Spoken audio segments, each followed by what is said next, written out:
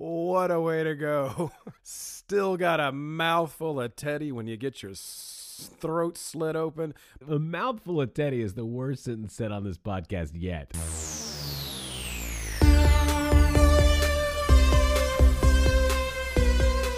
Welcome to Slasher, I Hardly Know Her. I'm your host, Alex, I won't say weekly podcast because we don't have a great schedule yet, but it's a horror movie review podcast. We are enjoying doing it very much for you. We do have a very special guest this week. Can't believe we were able to get him. They call him the man that knew too little. I say he's the man that knows too much about horror. Micah. Welcome to the show, Micah. Is this where I'm supposed to talk? This is the point where you talk. I know this is your first podcast appearance, and again, I really thank you for doing this. But yes, I'll say something like to you. I've never done one of these before. Well, it'll be like we're having a conversation. So you'll say something, and then I'll say something? Correct. How will I know when you're done talking and I should start? My talking will cease. I'll quit saying words, then it'll be your turn. How will I know if it was just a dramatic pause or if you were finished talking? Because I don't ever, God forbid, Alex, want to interrupt you. Well, I don't want to catch you off guard here, but you're doing it right now. You're doing it. You're nailing it. I stop talking, you talk back. You mean it? I'm doing good? Mm-hmm. All right. You're nailing this. Thank you so much for having me on the show. I am just tickled pink to be here. I cannot wait to talk about scary things with you. I love talking about scary things with you, my friend. And this week, we are doing a special presentation. For the month of October, we are decided to pick Halloween-related movies. So we're doing a double feature in this episode. We are doing I believe it's 1986. Is that right? That's right, 1986. 1986's Trick or Treat. And then we are doing the popular anthology that everyone, every horror fan seems to have a soft spot for, Trick or Treat. It's a good one. I got one of those big, soft, squishy spots for it. You and your squishy spots. I love talking to you about the various squishy spots you have. It's, to be honest, just for our listeners at home, this is the bulk of our conversation. Talking about Micah's squishy spots. Man, my spots got a lot squishier during old 2020 and 2021. Any parts that were firm are now squishy. They're a little more squishy than they used to be. I have to say I did the exact same thing. I saw some video of me from about 6 months ago and was like, my God, what happened to me? How did I get here? No, dude, I'm at my top weight ever in my entire life. I'm about 20 pounds more than I normally weigh. Yep. I have video of you on my phone fairly recently, within the last 2 months, of you really cutting a rug to some Tom Jones, and I think you look excellent. The dance moves hide the squishy parts. You can't see it. It's all moving too fast and blurry for you to really get a good look at all the weight that I've put on. I don't know. I think like violent gyrating dance really magnifies squishy spots. And then you and Scott, you guys started working out and getting back in shape. I'm still on a full-on just bathing in the afterglow of the dumpster fire that was the last year and a half or so. I have not gotten back on it. I haven't gotten my mojo back. I think you look great. My wife and I decided we're going to run 1 mile a day this week. We're supposed to start today, but I'm a little hungover, so I don't know that I'm gonna hit that mile today. Walk a mile. At least make the effort. Get out there, put the shoes on, put on your sexy little running shorts, and just walk. And maybe if you feel inspired, you can jog a little. I think I'm not even getting out of my pajamas today. Ooh. So I don't think that's sometimes you just gotta I don't know. We'll wave see. that white flag and call it a loss. I think that's my Sunday. So yes, let's get to it. It is Sunday, October 3rd, when we are recording this. I feel like we should say that because we do horror news on here. And by the time our podcast airs, the horror news is probably known by everybody. But, I suppose not everybody keeps up with daily horror news like we do. So No, I'm way behind. You could tell me something from 6 months ago, and it would probably be news to me because I'm old now and nobody tells me anything. Well, you got to do your research, man. Got to get out there and really get that horror news into your brain. I want the research to come to me. Like, well, we'll probably get it to it. Nope. Jordan Peele's got that new movie coming out. I guess that was announced in something like June or July, and I found out about it 2 days ago. Jordan Peele still doing movies? Yeah. It's news to me. All right, so we're going to tackle Trick or Treat, 1986's Trick or Treat first. I'll give you a little rundown. It's a unique movie. It's about, I'll just read you the quick blurb from IMDb. A bullied teenage boy is devastated after the death of his heavy metal idol, Sammy Kerr. But as Halloween night approaches, he discovers that he may be the only one who can stop Sammy from making a satanic comeback from beyond the grave. I think that's one sentence. I think they really did wrap it up there. That summed it up so much better than you and I ever do. Yeah, we'd still be going on. This movie stars Mark Price. Anybody that's our age might recognize Mark Price as he played Skippy, the nerdy neighbor boy who was in love with Alex P. Keaton's sister in not Growing Pains, in Family Ties. And I thought it was a unique role for him because, yes, he's a bullied teenager, but he was such a nerd on Family Ties. And in this, he's a heavy metal rocker with an immense and amazing mullet. He was also in a movie I loved it when I was a kid. It was called The Rescue. Some parents get kidnapped, taken away, and it's all up to the kids to go and rescue their parents. I kind of remember that. That kind of rings a bell with me. You texted me when you were watching this. I don't think it got as big as like Red Dawn did, but it was kind of a similar thing. Kids against an army, and he was one of the kids. And dude, I loved that movie when I was a kid. Wonder what happened to him. He was in popular stuff, and he's a good actor, and he's likable. But I can't think of anything he's been in years. But no. That's why we have the old trusty IMDb. I'll just pull up Mark Price. We'll see what happened to the guy. Let's see. It looks like he might have been in some kind of, I don't know if it's a vampire movie called Colin in 2008. He's only been in 17 things. His most recent in 2020. Oh, I love him. Sorry, my wife is showing me clothes and accessories. We have a dinner to go to on Monday, and so she's fancying up. This is the pre-show. Anyway, he was in something in 2020 called Hell's Bells. He plays the mysterious stranger, but he's only in 17 things. I would think that he was in more, and I love that he's known for, IMDb says, here's what else he's known for, and it is Family Ties, Trick or Treat, and The Rescue. That's the only three. And somehow Win, Lose, or Draw is in there. I don't know what he had to do with it. Didn't he? I remember him being on Win, Lose, or Draw when I was a kid. Did he host it? I have no idea. I do remember that, though. See, I forgot that was a game show until I saw that Mark Price was on it, and I was like, oh, yeah, Win, Lose, or Draw. Lose, or and then draw. That made me think of, I don't know why, it made me think of Double Dare, the Nickelodeon game show. You remember that? Oh, yeah, I remember that. Slimed. I wanted to be on that so bad. Wow, we're losing all of our younger listeners right now. That's true. Well, you always talk in the podcast. You always say, for you kids out there. So I went ahead and looked at the analytics for our podcast, and pretty much everybody that listens to us is over the age of 35. Oh, is it really? So it's just other old folks listening to us. I like that. Middle age, whatever we are. I don't know. Okay, so back to the movie. Skippy, Mark Price, known as Ragman in Trick or Treat, bullied teenager at high school. He's bullied because he goes to school, he's in the cafeteria, he goes to drink his chocolate milk, and the bullies have punched a hole in his chocolate milk carton. So my question is, how the hell did they do that?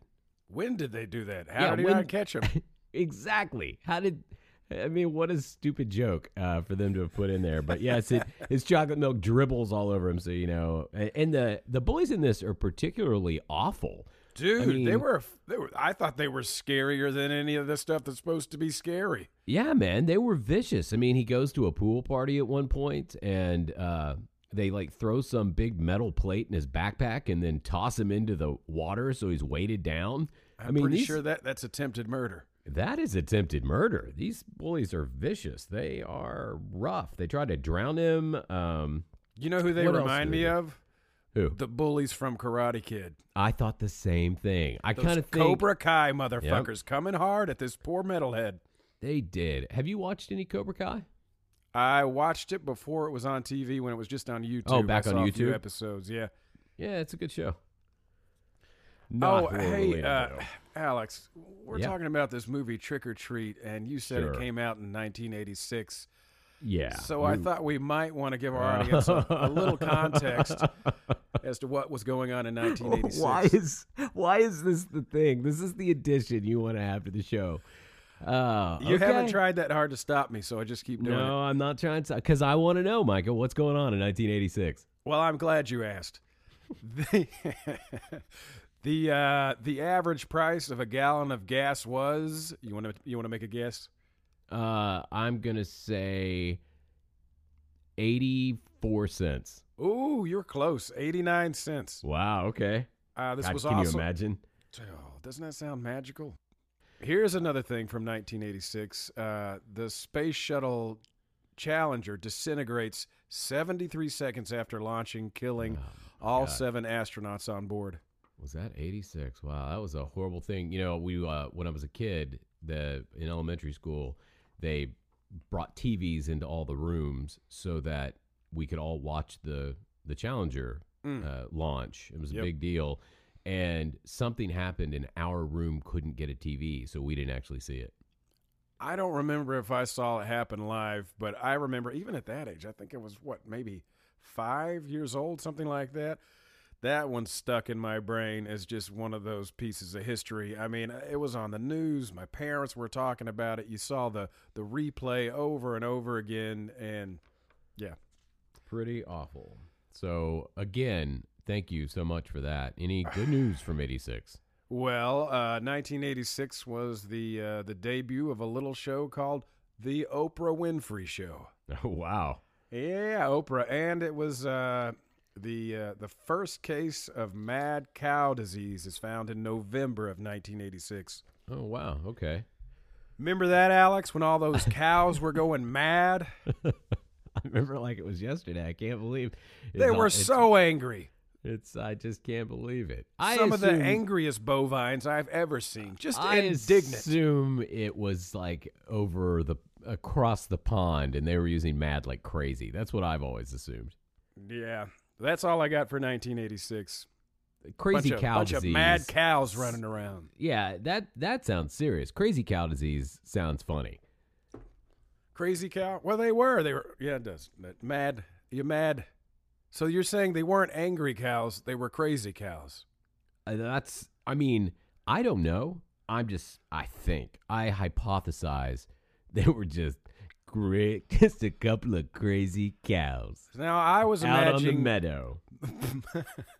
I was imagining your meadow cows very angry about a particular injustice that had been done to them, and maybe they were holding signs, protesting this injustice, mooing as loud as cows can moo, saying, "No, we will not stand for this.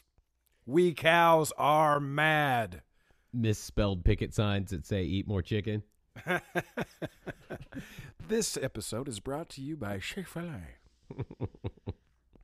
Okay, so also in 1986, there's this movie that I believe we're talking about.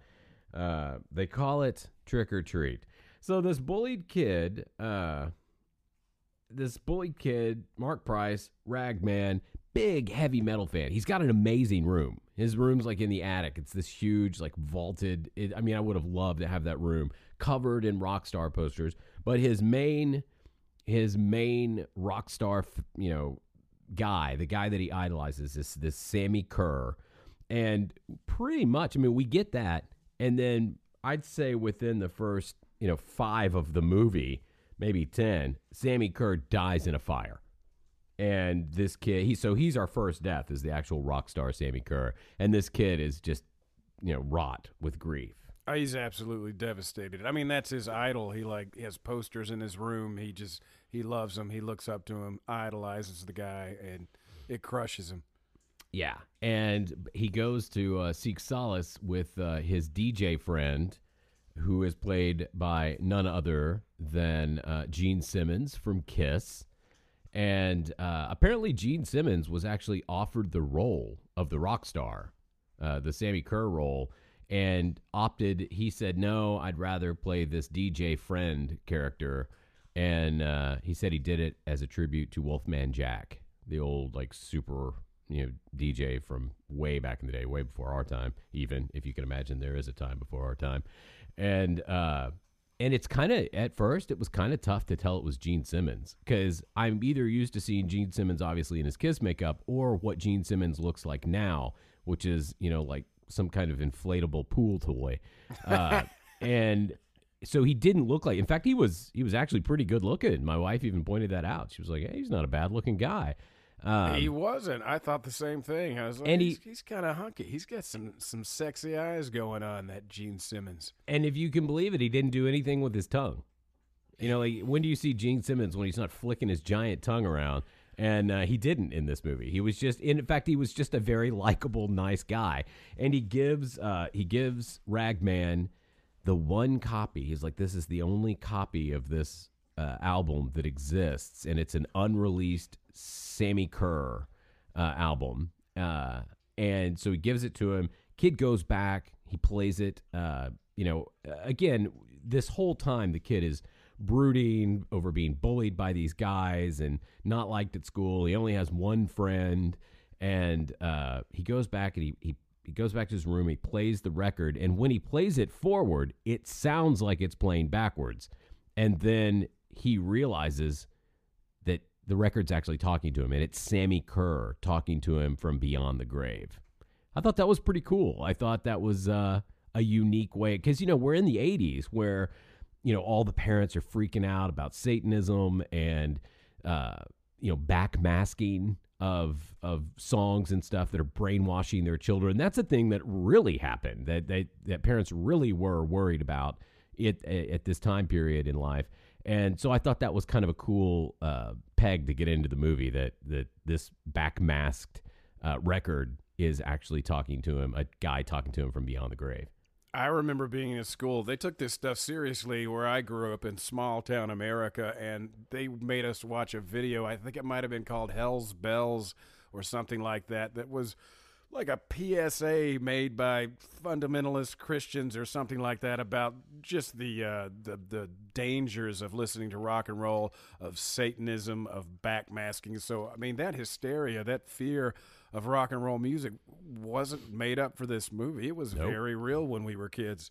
Yeah, it was a real deal. I remember it. And I didn't like heavy metal back then. I mean, I have since become a metalhead. I love heavy metal, and I love 80s metal especially.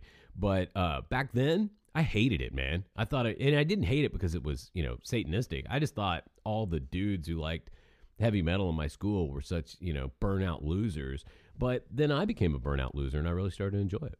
See, listeners, back in the day, Alex was more of a light jazz kind of guy. Walked around snapping his fingers, saying stuff like bebop and boogie woogie. And I was, now that you say that, there is a lot of video of me as a kid where I'm saying things like bebop and boogie woogie. So, you're not too far off there. In fact, spot on, I'd say. No kidding. When I was a teenager, I did listen to a lot of dance music, and which is beyond me. I ended up being in a metal band. I love metal music, but the first CD I ever got and played in my car was Crystal Waters. Do you remember Crystal Waters? Nope. She's just like you and me, but she's homeless. She's homeless. As she stands there singing for money. Oh, Crystal Waters. Yeah. The sweet sounds of crystal waters. Now it's all coming back to me. So let's get back to the movie. So once he hears this song going backwards, and Sammy realizes Sammy Kerr's talking to him. I can't ever understand what Sammy Kerr says out of the record, but it gives the kid the gumption to go back and fight against the bullies. So we get this stupid, ridiculous hallway chase. It was almost like a Three Stooges scene. Mark Price sets up a rolling chair in the hallway, and then he goes and he pours milk all over one of the bullies or dumps his food on him or something. And I love the bully. He looks at me and he goes, "You're dead." And the way he said it was perfect. And so all the bullies start chasing Mark Price, and then it's just ridiculous. They're slipping on the floor. They're falling on chairs. I mean, it's this big run through the chase through the high school. And then Mark Price, Ragman, runs into the teacher's lounge, right? And I guess gets out of there. And so they think he's in there, and so they just bust open the door and start immediately spraying a fire extinguisher. But, of course, it goes over all over the teachers because Mark Price is not there. And what I loved about that was, you'd notice pretty quick you were spraying teachers with a fire extinguisher. But this guy just keeps spraying. He just keeps on spraying until the thing runs out. It's like anyone would have stopped, but not this bully. I was surprised that the bullies even cared. As big a bullies they were, as big an assholes as they were, that the teacher's lounge thing, they were like, "Oh, God, we sprayed teachers." They seemed a little more uncaring, like they would be the type of bullies who would just go ahead and spray a teacher. Because, man, they were some mean bullies. They were mean bullies. There is no question. I mean, Skippy does get invited to that pool party by this girl, very beautiful girl, who is, popular and everything. She invites him to the pool party, which is at the school after hours at their pool, which seemed weird. But that's when they try to drown him in the pool by putting that thing in his backpack. And you really see the scope of it. Even one of the girls comes over, one of the bullies, girlfriends comes over and is like, "Why can't you just be normal? Why are you such a freak?" I mean, they're just awful. Even the girls are terrible. You would have thought the kid had, I don't know, a second head growing out of him, the way they treat this guy, because what he wears a jacket. And I mean, instead of a polo, he wasn't that big a freak. He really wasn't. I mean, he just looked like a normal kid. I mean, granted, it was an amazing mullet. It was a mullet that was to be admired without question. But he just he wasn't that, and he was a nice guy. He seemed like a real nice kid. He was a friendly guy. But you know what? Bullies don't care. In fact, They bullies don't probably care. hate you if you are nice. That's probably Exactly. why they hate you. It doesn't make you safe. It makes you a target. If you seem nice, they're like, "Oh, we can mess with this guy's life." Did anybody actually ever get a swirly? Did you ever see anybody get a swirly? Is that a I've real never thing, or is that just seen- like an urban legend? I think the only swirly that I'm aware of was one kid who wanted to give himself a swirly. Ew. Yeah, just 'cause. But I don't think I actually saw. I saw lots of wedgies, and more than anything, sure, yeah. at my school, I saw people getting. There's someone. Is at that the your door- Chiweenie? There's someone at the door of Slasher Studios at our very expensive Slasher Studios. Well, just have Cynthia go and get that. Just wave her over there and have Cynthia get that. I mean, she's supposed to be holding the front office anyway. Yeah, Cynthia, our receptionist, has really dropped the ball today. Cynthia, I'll talk to Sandra, our producer, see if she can do something about Cynthia and maybe, I don't know, replace her, get her an intern, or maybe we can get a doorman, something like that. Well, I mean, clearly she's not doing her job well at all. So I think this is a good point to take a break. You want to do, before we do that, you want to get to the first round of... Ooh, is it time for Girl? that game? I think it's time for Final Girl. For those who don't know, if you're just listening for the first time, we play a game here called Final Girl. What you do is you follow us on Instagram, and then right before we record a show, we'll put out a question. We'll ask you, what would your name be if you were in a horror movie? You submit that name. We pick from the best names. I think what do we pick, 5? 5 players, We pick 4 5 rounds. players. 4 rounds. And this is all about the horror movie rules. So if you follow the horror movie rules, if your character follows the horror movie rules, you very well might be the final girl and win the Slasher I Hardly Know Her mystery prize, which, by the way, Micah, I believe you finally received I finally yours. got it, dude. It's a beautiful, it's a work of art, man. This is, I think we're doing too much. I'm not sure that the listeners are worth it. I'm having so much fun making these things. I hope so, because man, dude, the box it comes in, did you the like thing that itself? Are you kidding me? It's like on display in my house now. It's I don't know. I'm a little bit amazed by your talent. I'm happy. This is gonna stay in my house forever for the rest of my life, and I'm gonna treat it like it's a museum piece and make sure it gets to stay in pristine condition, because you did a hell of a job on it. Well, I really appreciate you saying that. I'm glad you like it. So that's what you win. If you win, we're not going to tell you what it is because we want it to be a mystery prize. And so, Micah, let's get to this week's Final Girl. All right, let's meet the week's contestants. Okay. All right. Let us meet this week's contestants. We've got 5 players. First, we have October. Oh, okay, cool. I like it. Just October. Then we have one Becca Bushburn. Okay. We got a new one this week. We have Jamie Lee Cuttis. Jamie Lee Cuttis. That's clever. Very clever. Also, we have Emma Royds. Emma Royds. I know who. I'm going to guess who submitted that. That's our friend who submits every week and has yet to win a Final Girl Challenge, but plays every week. What was his name last week? Pete Zaboy, right? And the week before that, it was Harry Balsania. Yeah. It's Where's the Horror Section? That's who keeps submitting this stuff. Have you looked at Where's the Horror Section's Instagram? That guy knows his horror. Oh, most definitely. He's a horror fan, hardcore horror fan. You can tell, and he keeps coming back. And I hope he keeps coming back. I hope he keeps coming back. Keep submitting those names, bro. But I do want him to win. I do hope. That's who I'm going to root for this week. I always root for somebody. I'm rooting for him. And what was his name this week? His name is Emma. Last name Royds. Emma Royds. Ah, clever. All right, who else we got? One more? One more. This is Alyssa. Okay. I guess that's how you would say it. They submitted the name Alyssa. It's ALYYSSS space A. Alyssa. Okay.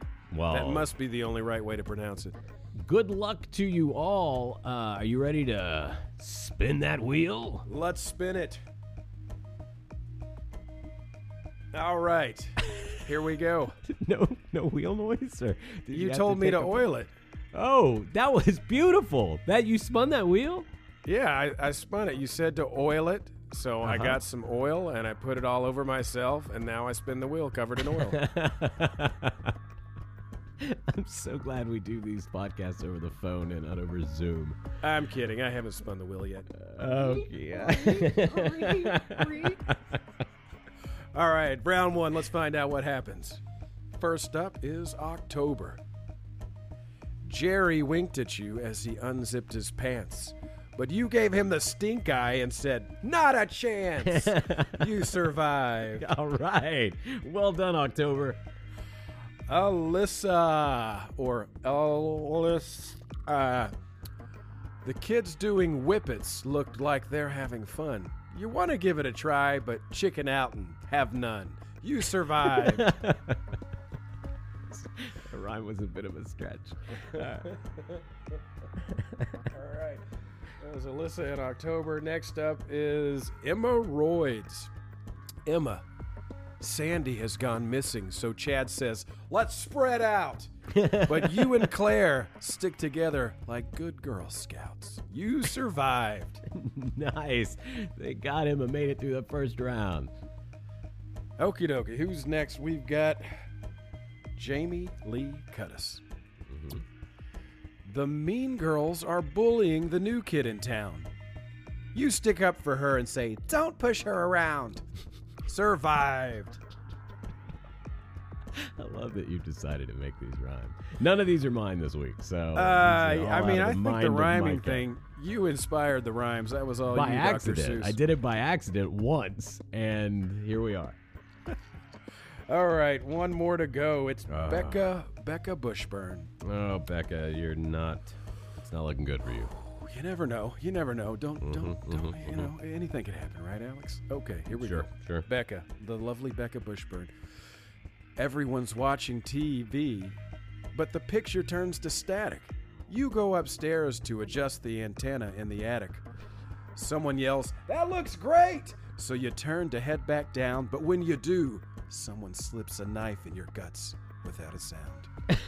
Good Lord. Dead. Sorry, Becca Bushburn. Damn. Okay, so why'd she get it? Because she went off alone?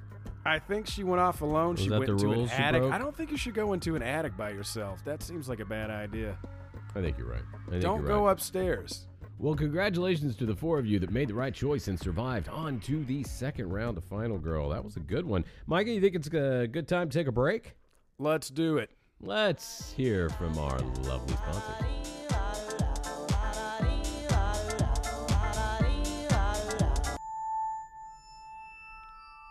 On the next Dead Talk. I remember the first time I killed someone. I don't know. I got a rush. It felt amazing, and there was something magical about it. I think us killers are often misunderstood. People put so much value in the sanctity of human life, but until you've taken a life, you don't know that there's a value in killing as well. See, I must have been only 14, I guess, the first time I killed someone, and, of course I was torn about it, but I knew it had to be done. I felt this yearning inside me, this irrepressible need to kill. And of course we understand there's a human life hanging in the balance, but there are over 7 billion people, and people die every day in myriad different ways, and there's almost something beautiful about dying via murder. A lot of research has actually been done on the ways that people die and the ways that people suffer as they die.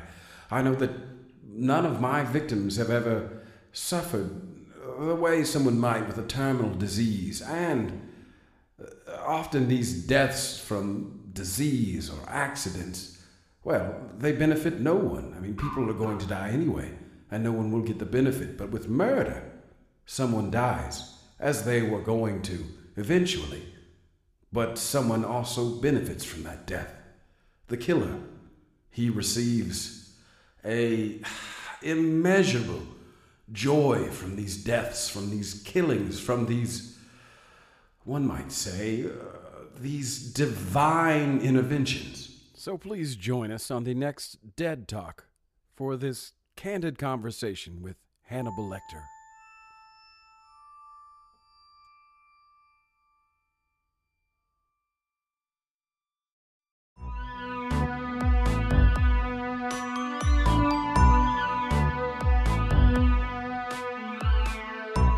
Welcome back to Slasher. I hardly know her. I'm your host, Alex, joined this week by our very, very special guest, a man you all love to hate and hate to love, Micah. Thank you. It's great to be here. All right, so you want to talk about what we're into? Let's talk about it. What are you into? What are you into? What's all this screaming about? So what are you into, Micah? I am into, not much. When you're depressed, you lose interest in things. So I'm not interested in anything. So. Oh, well, that's sad. It's sad. So the pandemic made you fat and uninterested. Fat and sad. That's my code name. I do want to point out, though, to our listeners, Micah is in no way fat. He's not even remotely fat. He may truly be at his heaviest, although I find that hard to believe. He looks great. Fatter than normal. Let's go with that. I'm 20 pounds heavier than I normally am, and I think about exercising a lot and then don't. Well, so we know you're not into exercising. What are you into? I have been reading this How to Survive a Horror Movie book by the guy who wrote, what was it? It was that Jane Austen, Pride, Prejudice, and Zombies, and it's got a foreword by the late, great Wes Craven. So I've been reading How to Survive a Horror Movie, and then the other thing that I'm into and very excited about is Eli Roth's History of Horror, which I thought that was over and done with 2 seasons, but apparently there's a 3rd season. I think they're 2 episodes in. I haven't started watching it yet. It's on AMC, and I'm very excited about that because I loved watching those and sat on the couch and binge watched the first 2 seasons with my better half. You're such a jackass. That's what I was going to be into, but that's okay. Have you seen any of season 3 yet? Yeah, watched some yesterday. It's really good, and not to harp on something that I talk about in every podcast, but I noticed yesterday. I'm pretty sure I haven't looked it up to make sure I'm right, but the person doing the voiceover for season 3, Adam Green. Oh, man, Yeah. The love affair continues. The love affair continues, man. I want to be that guy's friend. I ordered an autographed poster of Holliston to put down in my theater room, and it comes autographed by Adam Green, and he makes a joke in Holliston, one of the episodes, about how annoying it is when fans meet you at conventions and then ask you not to personalize it because they're going to sell it on eBay when they give you an autograph. And so I ordered the thing and then just sent a note that said, hey, I listened to that joke. So, if you want to personalize it, my name is this, and I host this podcast. It's supposed to come in the mail like today or tomorrow. So we'll see if they even got my note and if he actually personalized it. I kind of doubt he did. But anyway, I'm going to get an Adam Green autographed Holliston poster. So I'm pretty excited about that. So what else am I into? I'll tell you. You have Hulu, don't you? I got the Hulu.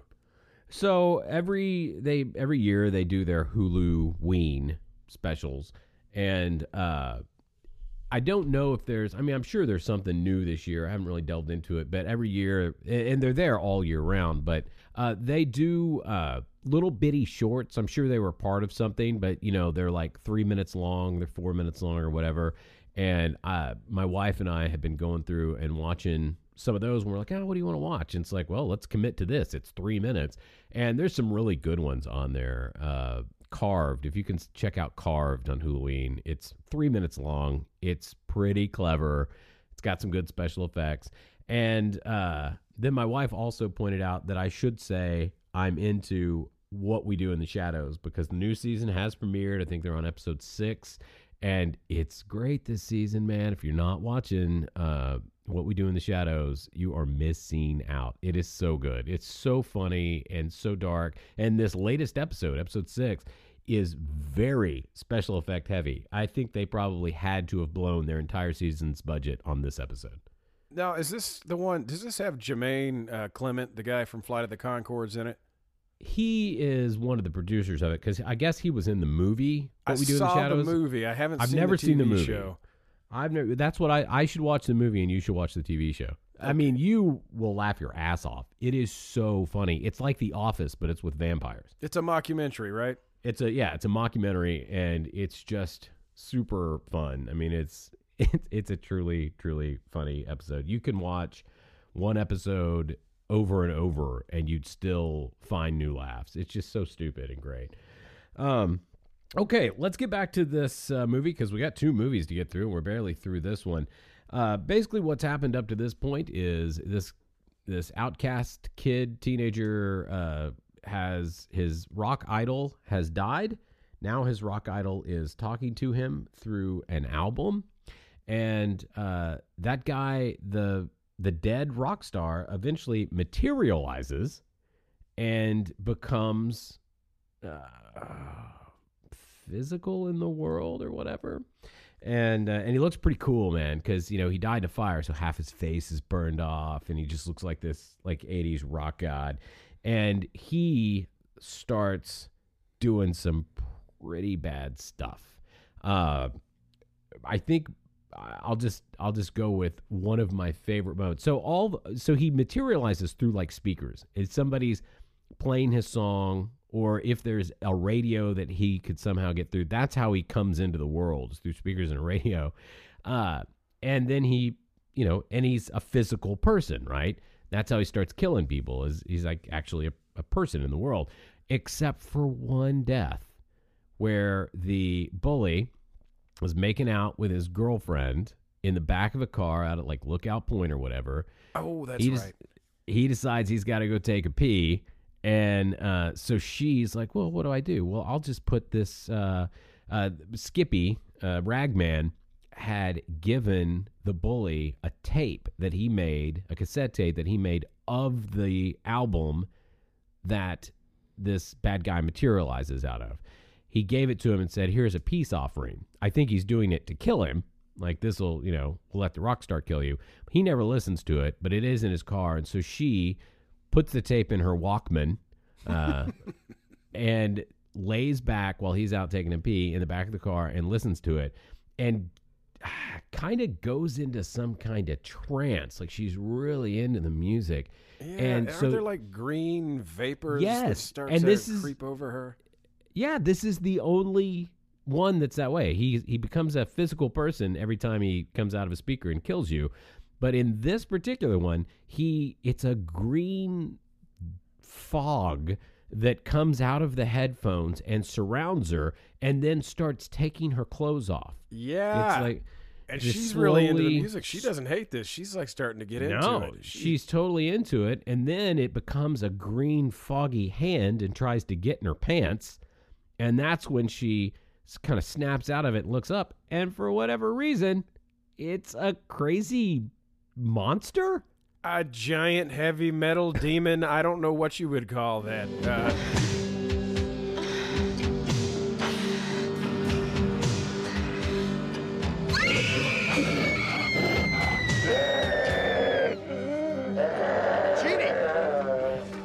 I mean, when they were writing this one, they were like, okay, for this death, let's do it differently than we did any of them, and we won't repeat it. So he's not Sammy Kerr. He's some sort of Gozar monster from Ghostbusters. And then her, what is her face melt in the headphones? Isn't that right? Yeah, it melts to her ears because when the guy comes back from his pee, he like sees something's wrong. He pulls her headphones off, sees that her ear is melted to the headphone, at which point he somehow makes the leap to it must be whatever song is playing out of this cassette from her Walkman. How he came to that conclusion, I don't know. No, he does, though. He's like, oh, man, the song killed her. The song melted her face off. It must have been the song. It must have been that heavy metal kid. Together. Yeah, he immediately does that. For my money, this was really the only good Sammy Kerr appearance. Like, I mean, everything else is what, electricity and shooting lightning out of an electric guitar. Yeah, you didn't like when he slaughters a gym full of children by shooting electricity out of his guitar? I thought the kills were pretty lackluster. After the heavy metal demon in the car, every other Sammy Kerr kill is disappointing, if you ask me. I'm like, really? That's what they went with? Electricity and people just going poof and their clothes are in a pile on the floor. It was like they, at the end, were like, God damn, we need one more death. And they hired a different writer, and he wrote a great death. And they're like, damn, I wish we would have had him for the whole thing. So, so she dies. And so, like you said, the bully makes that leap. He's like, it's the heavy metal kid. He did this. He gave me that tape, and it melted my girlfriend's head. And so he drives. Because that's a thing that happens. Sure. I mean, like, it's a leap that we would all make. It's like when we watched The Blob and the sheriff and the deputy were, let's blame Kevin Dillon for blobbing people. He's a no-good trailer park kid. He must be taking a blob and melting people. Yeah, surely he's the blob that's melting everything, this poor teenage kid. So he goes to Skippy's house. He goes to Ragman's house, pulls his car, drives up onto the driveway, and starts screaming at him. Now, here is what I noticed. I don't remember what Ragman, Eddie is his name in the show. I don't remember what his last name is. Oh, it's Weinbauer. I've got IMDb, right? So his last name is Weinbauer. So the guy gets out, and I didn't know his last name was Weinbauer. The guy gets out, the bully gets out, and he's like, Weinbauer, Weinbauer. And I thought he had gotten out of the car and was yelling white power. Weinbauer! Weinbauer! You son of a bitch, what did you do to her? What the hell did you do to her? What do you mean, Sam? She's in the fucking hospital, man. You could have fucking killed. And I'm like, what are they doing? Like, what is this? This took a turn. I had to look it up, and his last name's Weinbauer. So, he's like, hey, you killed my girlfriend, whatever. And this is kind of when Eddie, Ragman, starts having second thoughts. I mean, he's feeling pretty powerful.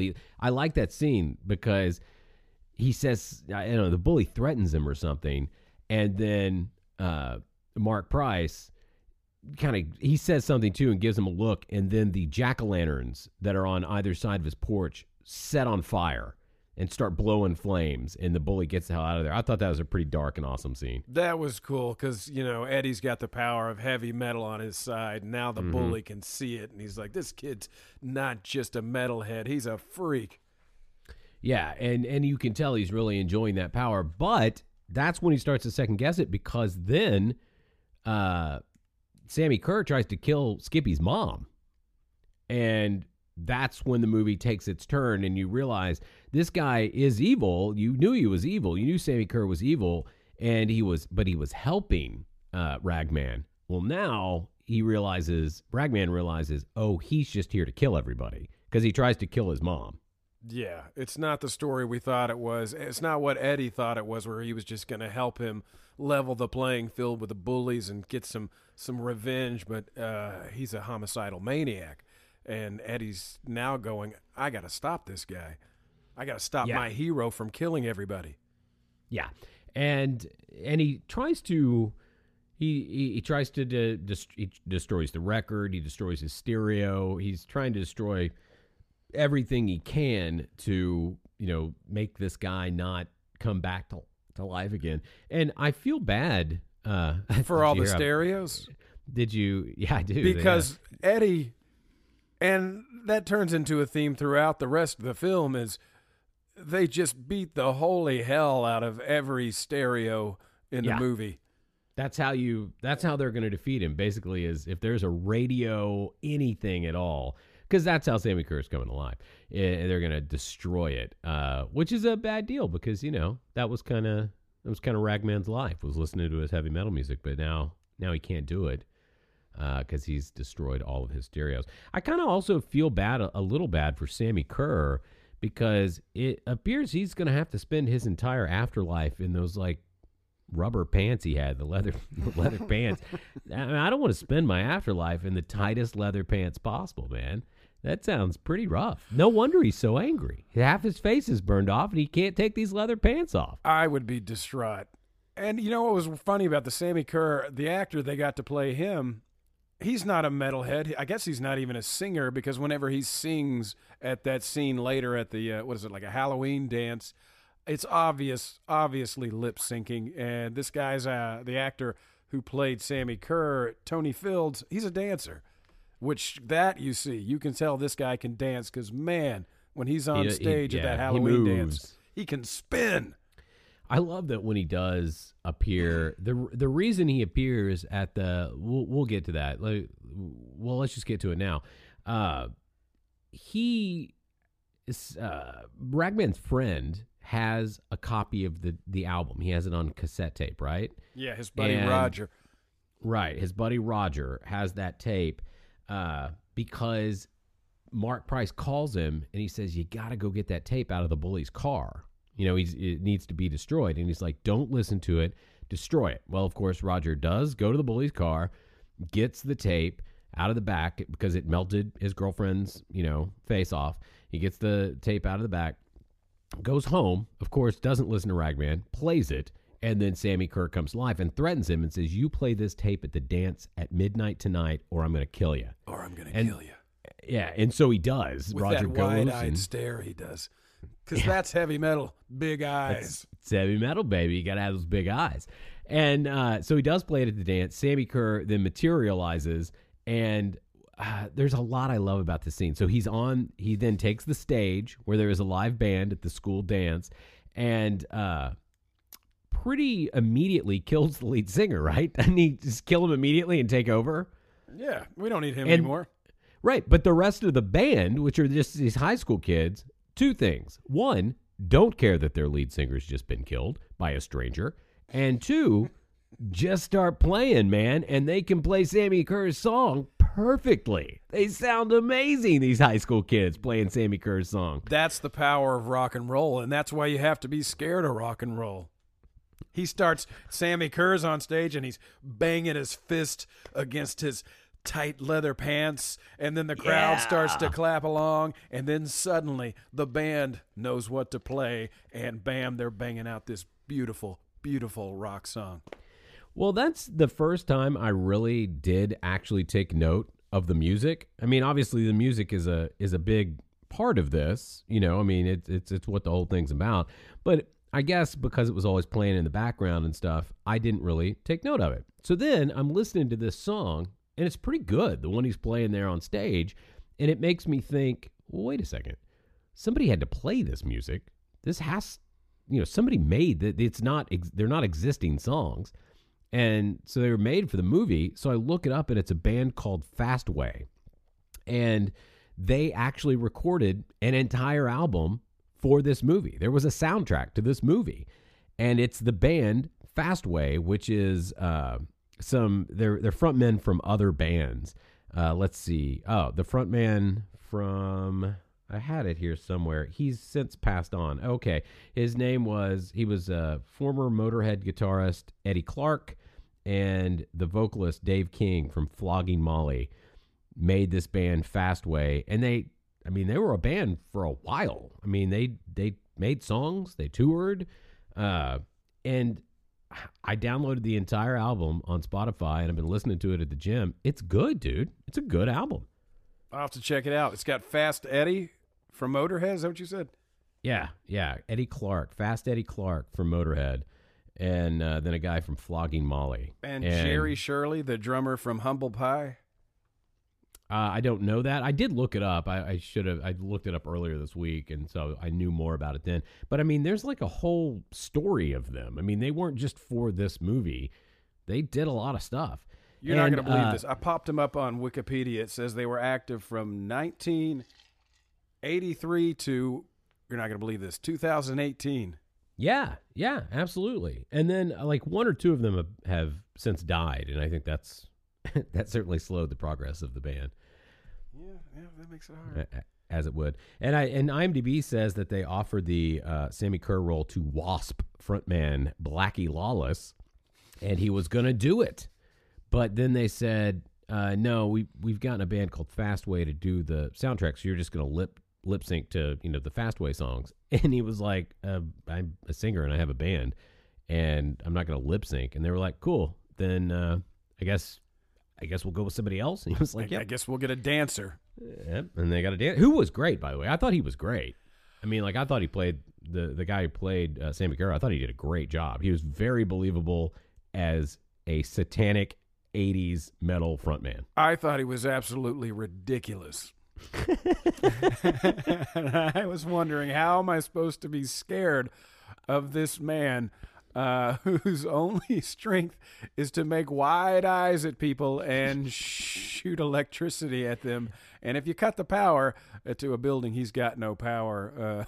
They figure out he's got to have electricity or a tape player, because I guess Eddie rips a radio out of one of the cars, which means old Sammy Kerr can't do anything to him.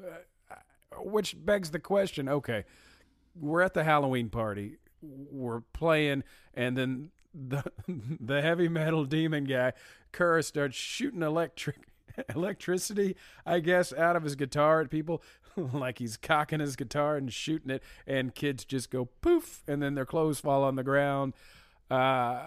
Okay, so this is kind of spoiler, we're jumping ahead, but if cutting the power to the building where they had the Halloween party made it so that Sammy Kerr couldn't do anything, when they showed at the radio station where Gene Simmons, doing his Wolfman Jack-esque character, and they're going to play that song at midnight, why didn't they just cut the power at the radio station?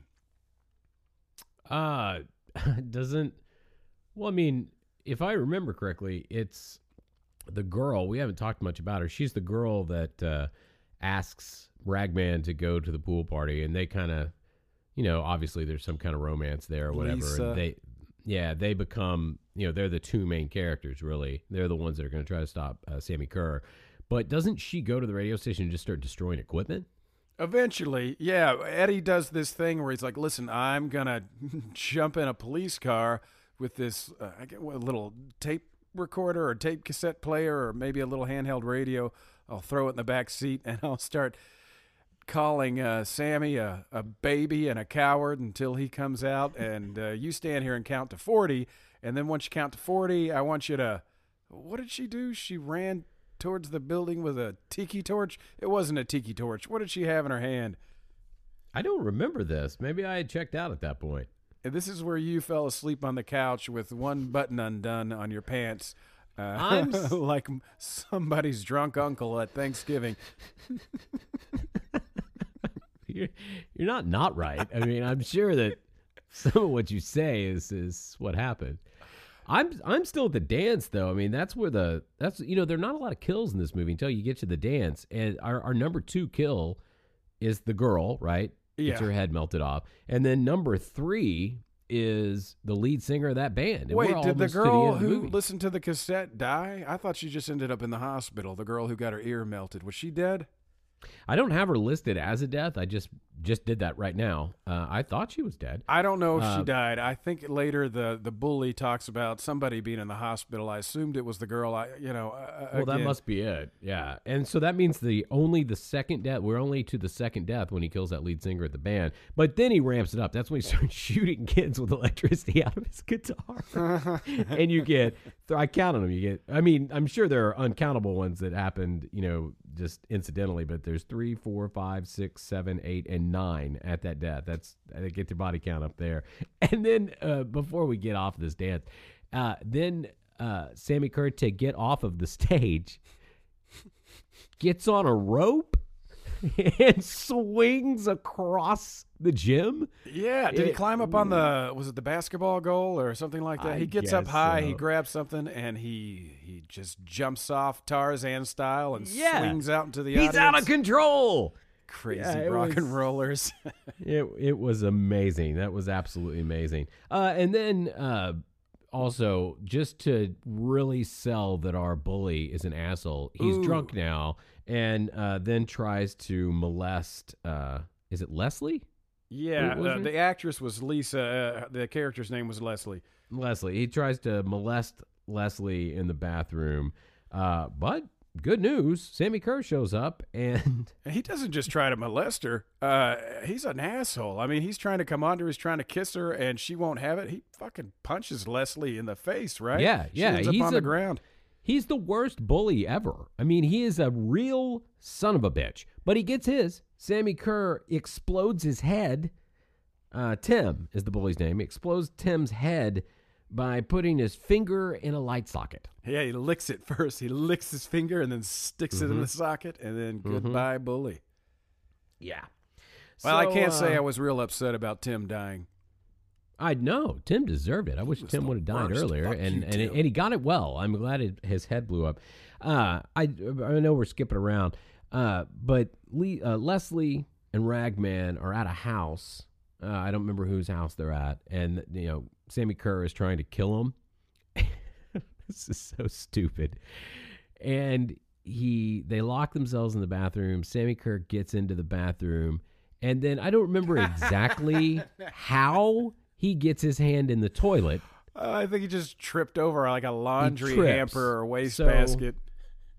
He trips, his hand goes into the toilet, and it starts killing him. I mean, it is very painful to Sammy Kerr to have his hand in the toilet. I guess because he's made of electricity. I don't know. And this is where we figure out that water is the only thing that can kill this guy. The thing that's gonna kill him. And my favorite part about that is, right, his hand's in the toilet, so she flushes it, and somehow the flush is what holds his hand in the toilet, because we all know how powerful a toilet flush can be. That is a powerful toilet. So then it stops, doing, the toilet reaches the end of its flush cycle, and he starts to get out. So she flushes it again, and it pulls him back in and continues to hold him. It was like, when you were writing this, how did you not go, listen, this is asinine. We can't do this. It's just too much.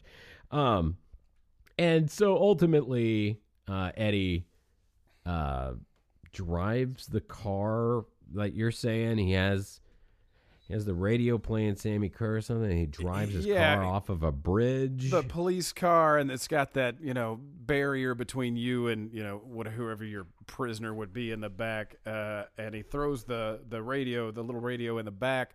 So Sammy's trapped in the back. He's driving the car. He gets that car up to, oh my God. I mean, that thing is racing through the night. And he finally gets it up to 80, and he drives it off of I think, was it a drawbridge?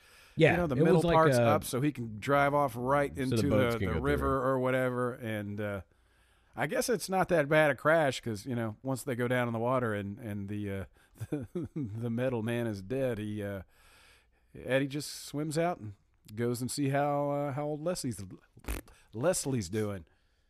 So my question to you, Micah, would you recommend this movie? I mean, the first half is good. The school, the bully, that's building some tension. Once the metal guy shows up, Kerr, I mean, the kills aren't that exciting. I like the demon monster in the car and the green vapor undressing the girl, but after that, it was a little lackluster. The kills, you're not going to get any gore from this movie. You're just going to get people getting shocked, and then their clothes are empty on the ground. It wasn't that exciting a climax. Well, I do know you like an exciting climax. So you're saying you wouldn't recommend it? Nah. I don't think you're going to miss anything. That's not one of those you're going to be like, I wish I had seen 1986's Trick or Treat. It was cool to see Gene Simmons as the DJ. He did a great job, and we all got to appreciate how handsome he is without his Kiss makeup on. And Ozzy was great. We didn't mention Ozzy. Ozzy Osbourne's in this. Ozzy Osbourne is only seen on television in the character's house, and he is preaching against the dangers and the destructive nature of rock and roll music. And he's like a religious leader, a preacher, I'm not sure. But he does a hell of a job. Ozzy actually did some good acting. Yeah, and he's not Ozzy Osbourne at all. Like, he's this, stuck up, moral figure who's, like you said, talking about, how the dangers of rock and roll. We didn't mention the kills where Sammy Kerr is in front of a television and then reaches into the television and kills the people that are on the show. That's kind of cool. I thought those looked pretty good. The way they did, like he kills Ozzy, or at least hurts Ozzy. And then there's another woman who is on TV kind of doing the same thing, talking about the dangers of and he rock reaches and roll, in heavy metal to the TV and then pulls her out as this burned little tiny corpse. I thought that was pretty dope. That did look kind of cool. I like that, especially for 86. Yeah, to reach into the TV, grab the neck. Those effects look pretty cool. Yeah, I thought that was pretty good. I would suggest this movie. I thought this movie was a fun time. Is it a great movie? It is not a great movie. But I was excited. I had seen this movie before quite some time ago, and I was excited. That's one of the things I like about this podcast is, you're probably not going to watch Trick or Treat twice. Ha ha, you said tweet instead of treat. We should make a movie called Trick or Tweet, and it'll be about the dangers of social media. Twick or tweet? Or do we go trick or tweet? What are the difference in what you said? Twick or tweet versus it's trick or tweet. It'll be Trick or Tweet. Say that 3 times fast. I can't say it once correctly. So I was excited because I did like this movie. I mean, I enjoyed it the first time I watched it, so I was excited about being able to do it again because it gave me a reason to watch it again. Will it be a staple that I watch each year? Absolutely not. But I'd recommend it. I thought it was ridiculous and it was fun. You get to see Ozzy play a completely un-Ozzy character. It's got some good people in it. Skippy from Family Ties. It was a surprise to see him play the role he did. You get to see Gene Simmons, like you said, being good looking and normal. I kind of like that it took two rock stars and like separated them from what their real life characters are. I thought that was cool. And so yes, I would recommend it. So I guess my next question to you is, how many green mist molesty hands would you give this movie? I'm going to give this 3 green molesting hands out of 10. I like that sentence.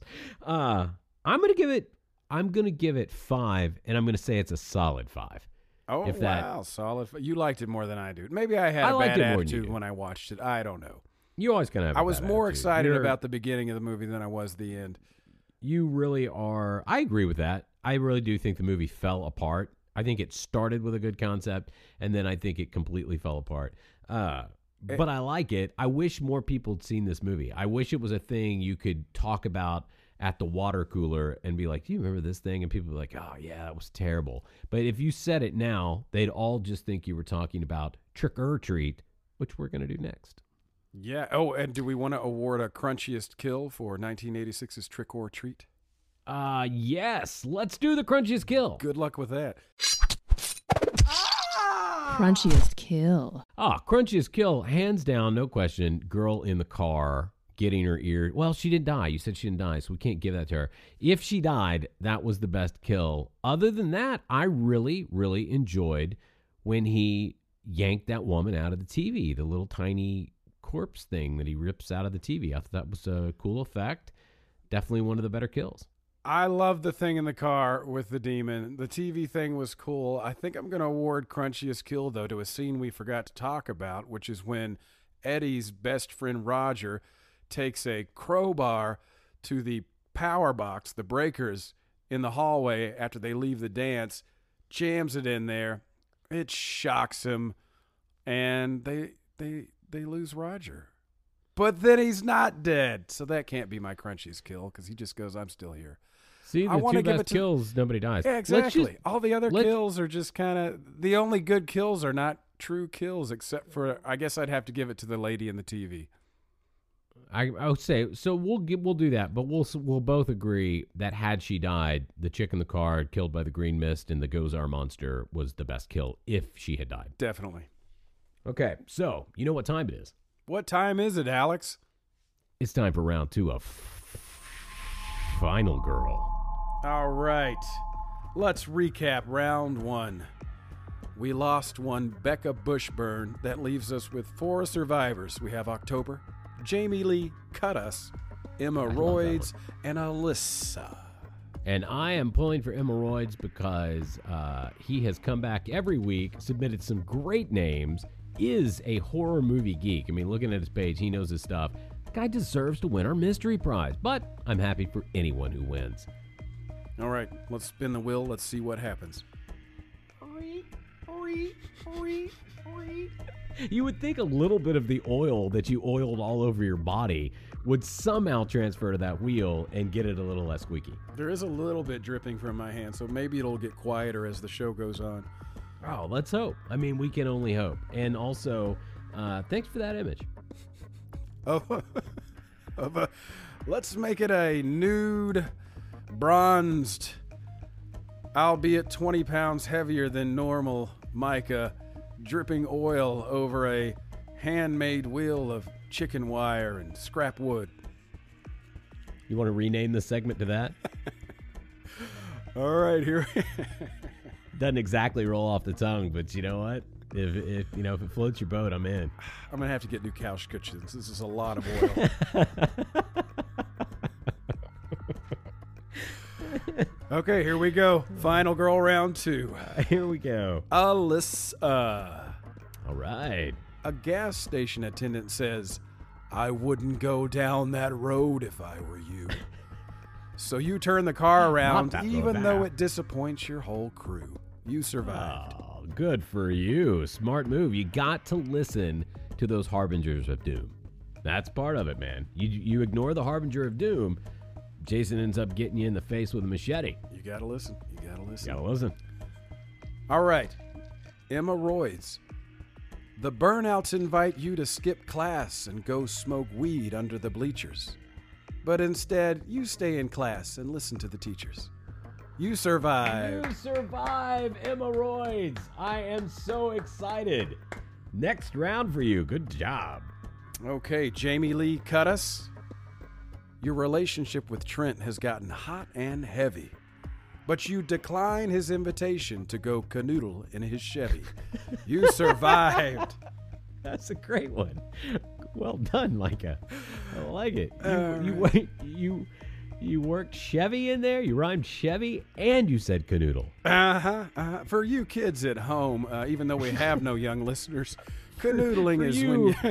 For you out there that are 65 and older, you know what I mean. You know what canoodling is, making out and touching each other, doing some stuff. It could be light petting, it could be heavy petting. Canoodling is kind of a catch-all for, doing things to each other. I'm going to say that if we actually do have young listeners, explaining canoodling as heavy petting would be just as confusing. You think the kids don't know what heavy petting is? I do not. I don't think anyone says petting in that fashion at all. Wow, that's when you know you're getting a little bit older and out of touch, is when the touchstone that you use so that the youngsters will understand it is also far from the cultural memory. It's like when you like a girl and you take her to the social.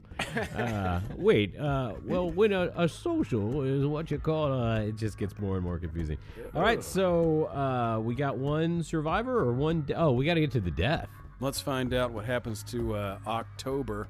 Spoiler alert, Alex. Poor October. All right, let's see what happens. October. You know you should be a good girl, and besides, you're on the rag. But you give in and let Bobby finger you in his sleeping bag. Oh, and then you got knifed to death. You're dead, October. So... Yes, Alex? So, one, you went the grossest route possible. And then... you didn't rhyme the death. You just rhymed the gross part, and then you're like, and you get knifed to death. And you're dead. It's kind of a shame that October died on October, but I guess for our fitting. October specials. That's unfortunate. Well, thanks for playing October. I do appreciate it. I am very excited that the three that made it through. So that's awesome. Good for you guys. Excited for you. Let's take a quick break and hear from our sponsor. All right.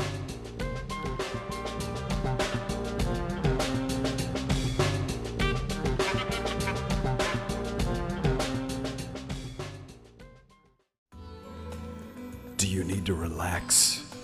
Do you need to find your center? Come on down to Shaman Mashibi's birthday suit, naked and we like it yoga. That's right, all the relaxation and stretching of regular yoga with no clothes on. We do it in the naked. I won't touch you, don't worry. This isn't creepy. Unless, you're into it, and then, that whatever happens, right? I won't touch you unless you want me to. And believe me, you're gonna wanna. So come on down to Shaman Mashibi's Nudie Tootie Yoga. And again, it's not like a sex thing. I'm licensed. I'm certified in yoga. I mean, yeah, it's just gonna be me and you in an empty studio. Well, it's not exactly a yoga studio, but, home is where the heart is, and yoga is where you put your body, so we don't need a studio. It's more of an office. I mean, I rented it, but, I use it for yoga, so I've got, lights set up and soft music, so it's gonna feel like a yoga studio, even though it's an office space I rented. But anyway, so come on down, find your center, let me stretch your body and your mind. Shaman Mashibi Yoga. First session's free, and then maybe the second. Just as long as you come. Please come. I know it's not a nice office, yoga space, but come to Shaman Mashibi's Yoga. We'll see you soon.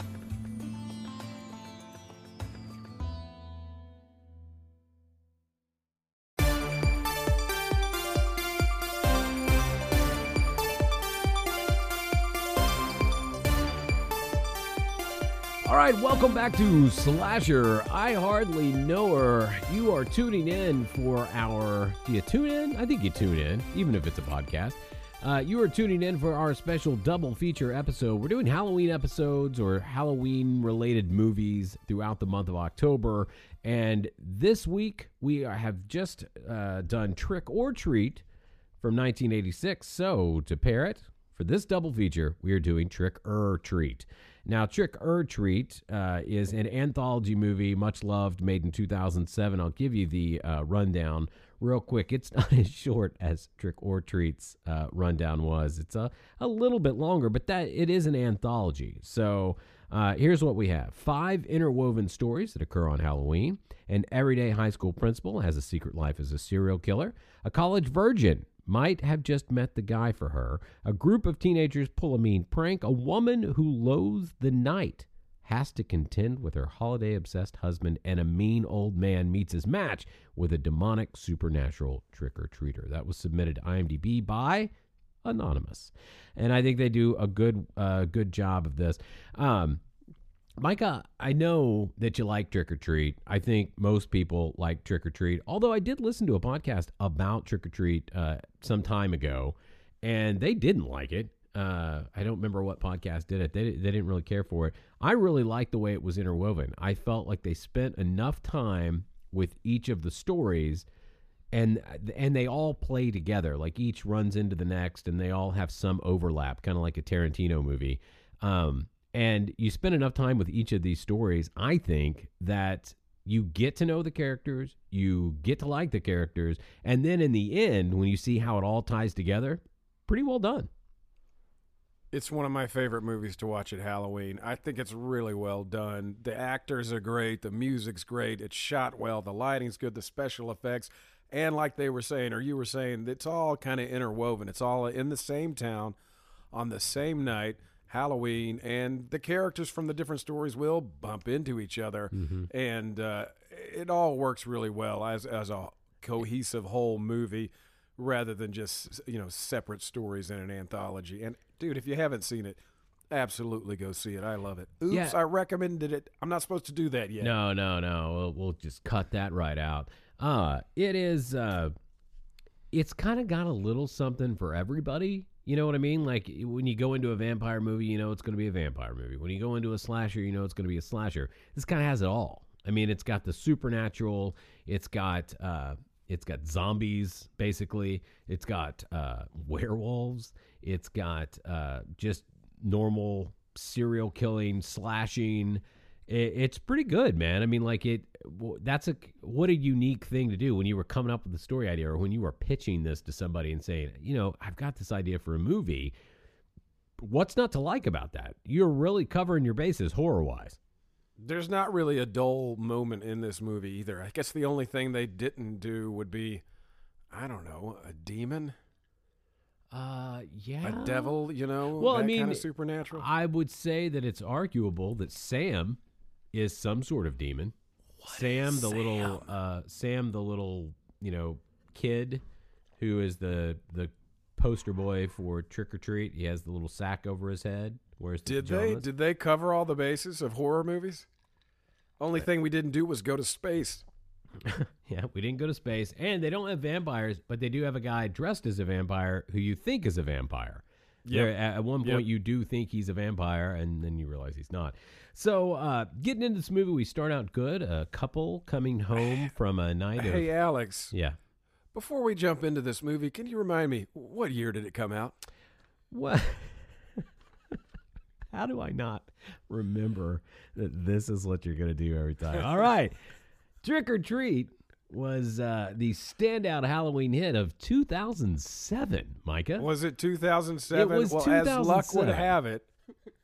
As luck would have it, I happen to know a few things that happened in 2007. No, you don't. I do indeed. All right. Let's find out what else was happening in 2007. All right, big news. Apple Computer announces the release of the very first iPhone. Oh, wow. Okay.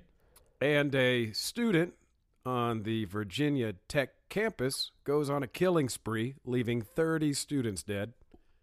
Why do you And- always have to include those ones? You always include the bad ones, the sad, I'm not trying to go horrible ones. dark. It's just, I just go with whatever the biggest news of that year was, Okay. the ones that had the biggest impact on society. Thank you for that. I guess. And then finally, the world's most efficient electric car, the Tesla Roadster, was on exhibit at car shows that year.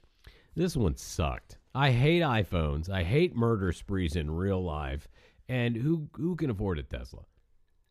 2007. It's kind of cool. I mean, Tesla's come a long way. In 2007, that was the year they had their electric car at car shows. Also, off mic though, this is the second time you've mentioned Tesla in this podcast because before we got started recording, you said that you were getting some kind of audio interference that sounded like someone messing with a Tesla coil. Wow. What do they call that? Synchronicity? They call it whatever you want to. This Are we is in your the podcast. Twilight Zone? This is for you kids at home. The Twilight Zone. No, everybody knows the Twilight Zone because all of our listeners are 45 and older. And the kids might know because old Jordan Peele rebooted the Twilight Zone recently. Is that true? How do I not know that? Is that true? I don't know. How do you not know that? I can't remember what network it was on. It might have been CBS, but don't quote me on that. But yeah, Jordan Peele did an update to the Twilight Zone. I don't know if it's still running or what, but I tell haven't you seen what. it. I know anybody that likes horror and likes it enough that they're listening to our podcast, a horror review podcast, horror movie review podcast. Of course, they know Jordan Peele movies, but man, that guy is talented. I mean, he makes a solid ass movie. What was the movie he did with the family after he did Get Out? What was that called? Us. That movie, I saw the trailer and I was like, well, it doesn't really float my boat. I'm not really in. And my kid saw it and said, nah, you got to watch it. You absolutely have to watch it. I was like, yeah, I just don't think I can. And then he convinced me to do it, to actually watch it. And once again, Jordan Peele did it. I mean, that guy is so talented, plus so funny, right? I mean, Key and Peele was hilarious. I Peele love was that show. so funny. I mean, yeah, Jordan Peele's amazing. And so maybe that could be one of the things we're into as well. We are into some Jordan Peele. I love it when he did the voice of what was the character? Where there was a couple fighting. Jordan Peele and Keegan-Michael Key, and he was Megan. That was it, Megan. And her boyfriend always fighting. His voice, he does an excellent voice for Megan. I'm not familiar, but She's just always really upset. She's really mad. She's really upset at her boyfriend. do the voice real quick so I can hear it. Wait. You So mean the one I just did? That one, you want me to do it again? I just thought you were eating something. I was about to jump right into the movie, before you informed us about all the horrible things that happened in 2007. I do want to point out again, I hate iPhones. So you're saying They're that the pieces of iPhone crap. coming out was a horrible thing. Do you think it's wrecked our society? Is it ruining our minds? No, I think iPhones suck. iPhones are pieces of crap. Get an Android, folks. If you're listening to this podcast because you want to know what phone to buy, don't buy an iPhone. In 2 years, your battery won't stay charged anymore. You can't change it. It'll have all kinds of glitches. They'll force updates on you. I hate iPhones. I'll never own one again in my life. But before we got into that, I was going to jump into the movie. Do you know what I'd like to jump into, Micah? What's that, Alex? The next round of Final Girl. Is it time for another round already? Let's see here. Round 3. We've already lost two wonderful people. And they made some mistakes, and because they paid with their people lives. make mistakes. Unfortunately, these mistakes killed these people.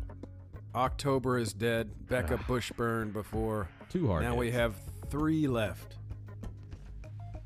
Let's spin that wheel and find out what happens. You ready to spin that wheel with your oily body? Now spin the wheel.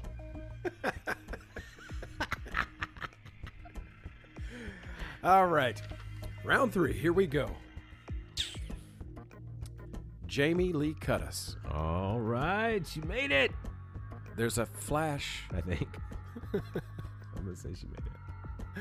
There's a flask full of cheap whiskey being passed around. But when the gang gets pushy and calls you a prude, you throw it to the ground. Survived. These rhymes are meandering as we go along. There are twists and turns that get us to these rhymes. Hemorrhoids. A Yay! party at the lake. Sounds like fun, but everyone there will be soused. So you opt to stay at home and help your mom clean the house. You survived. Do you know how many people will not know what soused means? I think my grandmother taught me what soused means.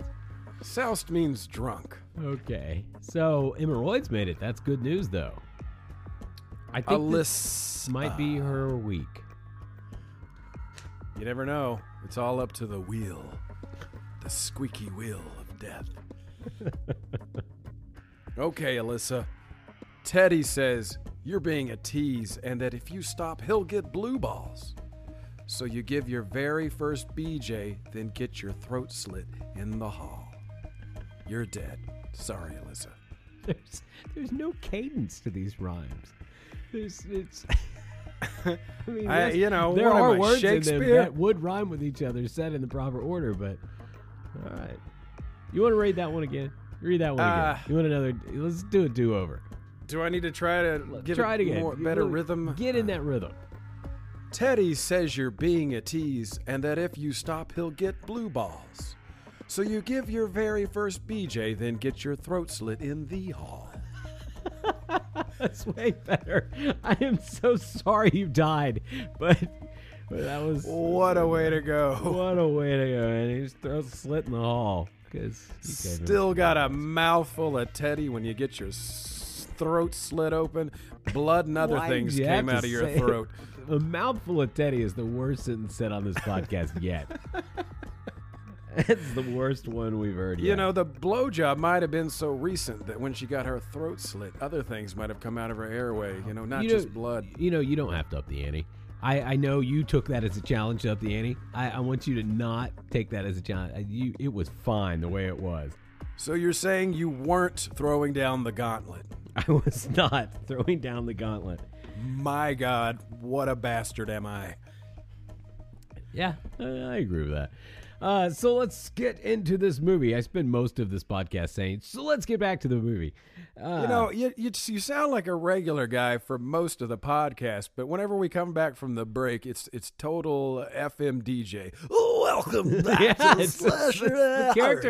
It's the character I'm playing. Welcome back to the show, Slasher. I hardly know her. It's time to get into our movie, Trick or Treat. And then once we start talking, you're just normal. You're just normal. Yeah. Well, I'm a man of many talents. You do have a lot of voice normal talents I didn't know about until we started doing this. Being normal is one of them.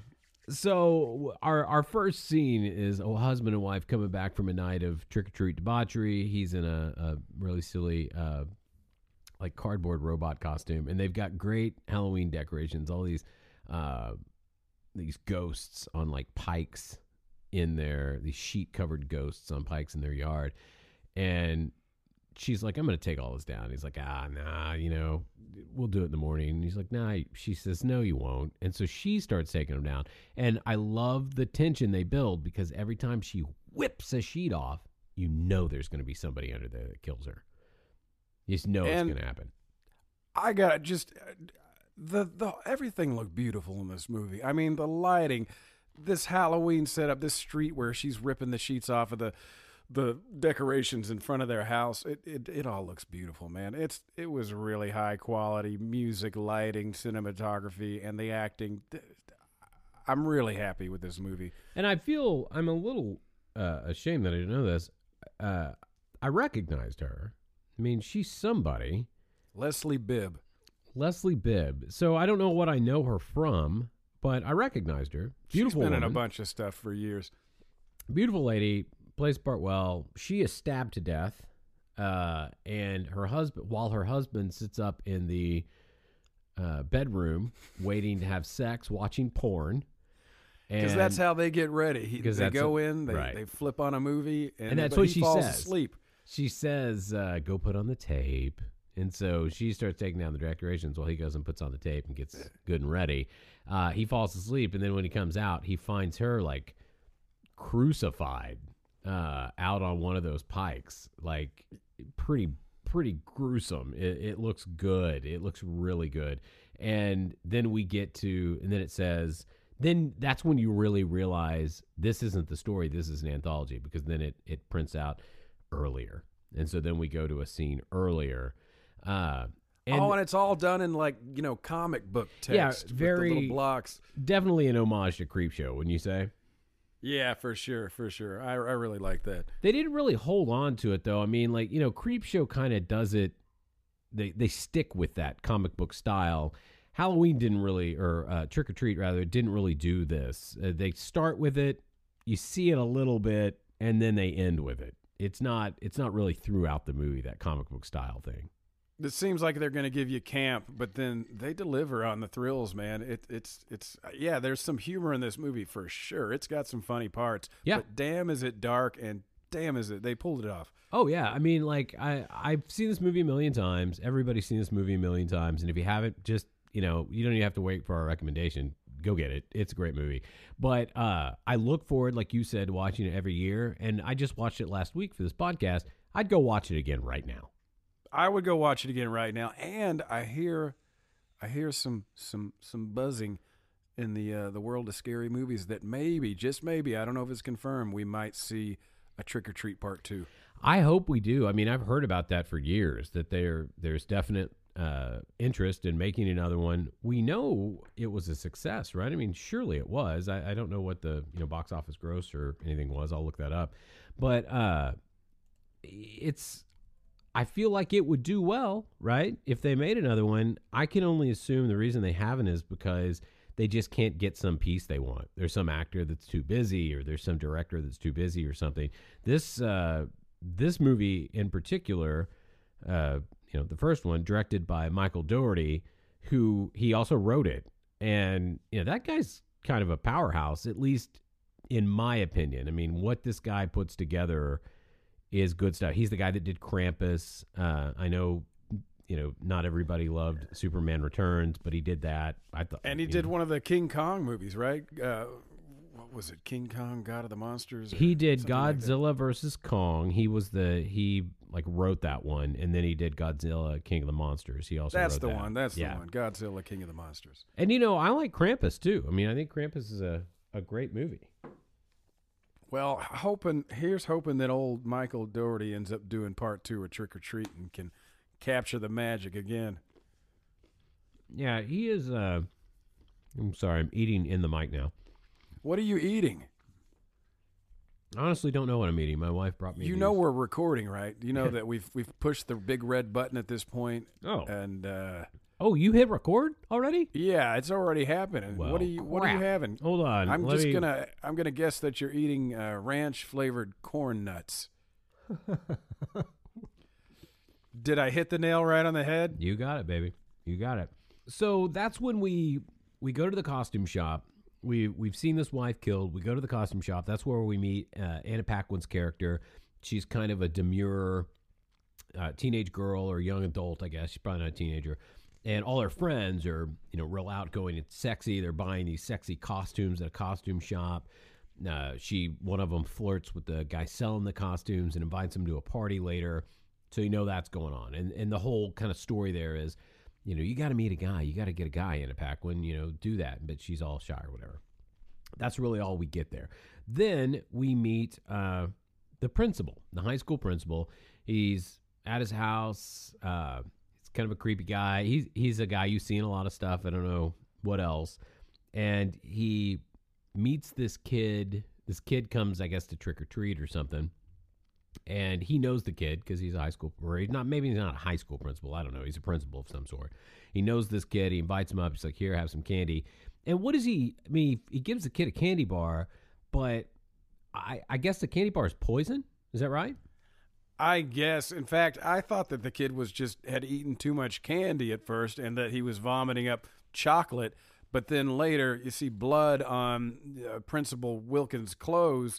And so I don't know exactly what happened there. I'm assuming he poisoned the candy. It's a lot of vomit.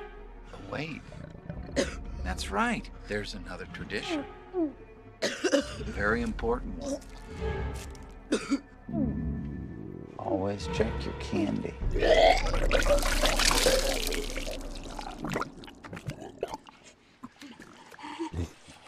Trick or...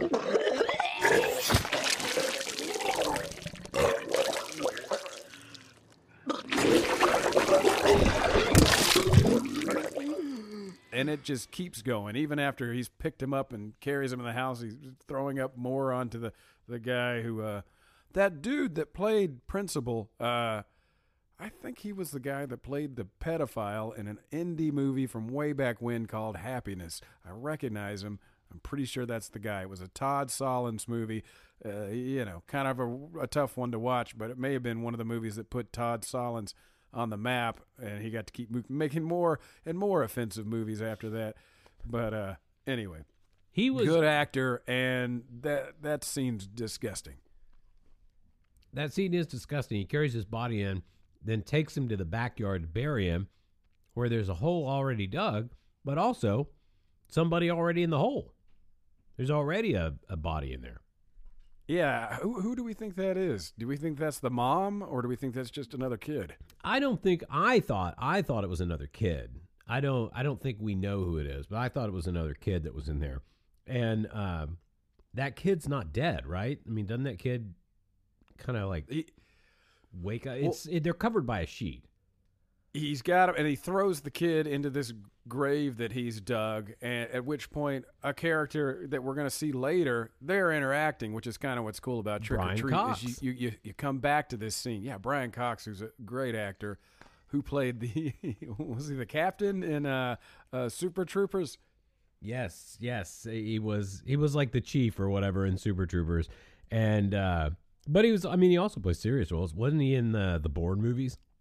He's been in a lot of movies. Yeah, I think he was in the Bourne movies. Yeah, he was in the Bourne. He's a great character actor, a really good actor, and I believe I don't know about top billing, but got very high on the list. I mean, when you see the stars of this movie, it's Anna Paquin and it's Brian Cox. The kid keeps waking up. So Brian Cox got him in the grave. He keeps waking up, and then I guess he's just hitting him with a shovel and stepping on him, and then finally the kid is dead. The physics of that did bother me. The way he's hitting him with the shovel, like he's confined in this little hole in the ground. I don't think he could get that full swing. It like the whole time I was thinking this doesn't work, but it was what it was. If he was trying to get the kid knocked out or kill him, he wasn't doing a very good job. No, and his neighbor catches him and it's like, "What are you doing in that hole?" That's Brian Cox. And what I like here is again how they're going to tie the anthology together. You've now introduced, Brian Cox, who's just this, curmudgeon of an old man. And for you listeners at home, a curmudgeon is what you are, because all our listeners are over 65. But that's not true. Just very small amount. Anyway, so what I like is at some point in this scene, or maybe a little bit later or whatever, the principal's going into his house. He comes out to the front porch to look at something. He goes in, and Brian Cox is next door banging on the window of his own home from inside and saying, "Help me, help me, help me." And the principal says something like, "Fuck you, loser," or whatever, and goes in his house. And that's going to come back later. We're going to see what was happening. And then we see like some thing swoop across the window and like take Brian Cox to the ground. And but we don't know what it is, and we'll learn that later. Which is again, I think it would be so hard to write a movie like this. You know what I mean? I mean, like you and I have done some writing together. Having the forethought of, we'll see this here, but we'll explain it later. and this ties to this. That's got to be a difficult task. Yeah, man. I mean, they tied it up really nicely, too. It would be hard. I think we could do it, though. And, you write that first draft, and you go back, and how do we tie these two together, and how do we tie that together? Oh, I know. They can be neighbors. He can see him when he's doing the thing. I know you and I are currently writing a movie together. Maybe we should scrap that project and write an anthology real quick. All right, let's do that. I bet an anthology would be easy. You'd get the stories, right? You'd write the story. I have this idea, I have this idea, I have this idea. Then you'd figure out how to tie them together, like you said. Sure. We could Gotta do that. blow through that first draft. We could do that. Well, as luck would have it here, I have a freshly sharpened pencil if you'd like to begin at this moment. All right, stop recording. All right, so we're still on the story of the dad and the chocolate or blood vomiting heavy set boy who's in the grave, and then we cut. Is this where we go to the next scene where they're downstairs and he's with his son in the basement? I don't think we're there yet. We do. Do we come back to that? In this scene, we do realize he has a son because his son is yelling while he's in the grave trying to bury this kid and kill this kid, actually, and bury the other kid. His son comes to an upstairs window and is like, "Dad, I'm home for trick-or-treating. I want to carve the jack-o'-lantern." And his kid could not be more annoying. That's the one thing I would cut out of this movie. I suppose they made him annoying on purpose, but I hated that little boy. And the father's very annoyed with his son as well. So Yes. yeah, I think he was supposed to be annoying. And you kind of think that the father's going to kill the son, but he says, "Yeah, just go in, be quiet, shut up. We'll." And he's trying to shut him up. He's saying shut up because, he doesn't want the kid making noise and attracting attention to the fact that he's burying a kid in his backyard. But so that we do know he has a son. What we cut to next is the other kids. Remember, there's like a group of 4 or 5 kids, little kids, they're probably, 12, 13 years old. And they're going around and trying to collect jack-o'-lanterns before they go to the rock quarry. That's where we go now. Oh, and it should be noted that if you die in trick or treat, it's because you broke some kind of Halloween rule.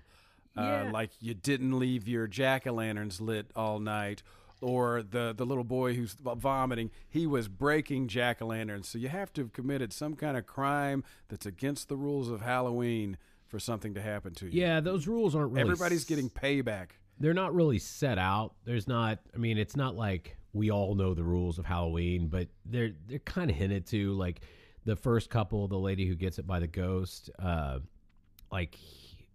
she blows out the jack-o'-lantern at the house, and her husband's like, "Oh, wait, don't do that. That's bad luck. You're supposed to burn it all night." And so there's that. And yeah, the kid is crushing jack-o'-lanterns. So it's not like rules we know like we use for Final Girl. They're not the known horror movie rules. But yeah.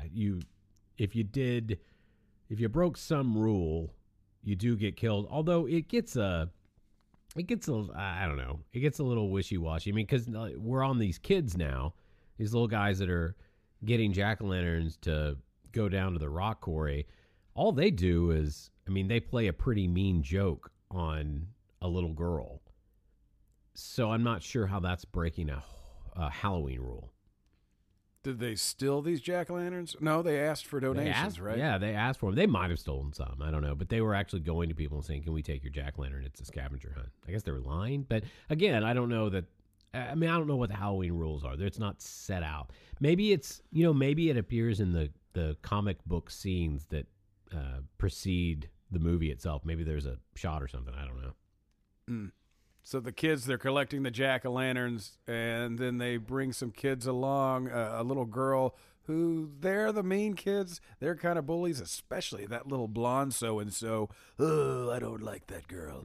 Oh, she rubbed me the wrong way." You know what she needed? She needed to get grounded, Alex. What? She needed to get grounded. What are we talking Her about? parents needed to ground her. Who? Which one? The blonde girl who is heading up the collection of the jack-o'-lanterns. She's a jerk. Real jerkhead. She seems like she's a sweet girl, when she's talking to the parents and stuff. She ends up just being awful. She's this movie's bully. She is, though.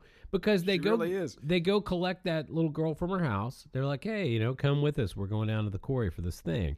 And this girl's a little strange. She's kind of odd, but real sweet, dressed as a witch. And they take her down to the quarry, which is weird because obviously these kids know each other and she's not one of the friends, she's not one of the group. She goes with them, and they're going to leave these jack-o'-lanterns by the edge of the quarry because of this horrible thing that happened years ago. And it was a bus driver who took kids to like a special needs school, I guess. I mean, these kids had special needs, and they're all dressed in costume. And the story is that the parents were so sick of their special needs children that they paid the bus driver to drive them into the quarry and kill them. This is many, many decades ago, right? And so they do that. They show that scene. This is the story the little kids are telling, is about decades ago when this happened. And in that scene, one of the kids realizes what's going on, that the bus driver is going to kill him or something, and he tries to get a hold of the bus. And all the kids are chained into the bus too, which was just completely dark. And that kid escapes his chains, gets to the front of the bus, but he's a little kid, he doesn't know how to drive a bus, and he actually drives it into the quarry, and everyone dies. But the bus driver was never heard from again and never found. Yeah, they don't talk about that. Well, you don't know what's going on with the bus driver. I didn't even know for sure if he got out in that scene anyway. Right. We don't know. We will find out, however. That's when we go back to Anna Paquin, who, again, her friends, hot, just outgoing, getting guys, doing what they're doing. And we should point out, this town is the Halloween town. Huge carnival, huge parade. I mean, this town celebrates Halloween like no other. This is the town of my dreams.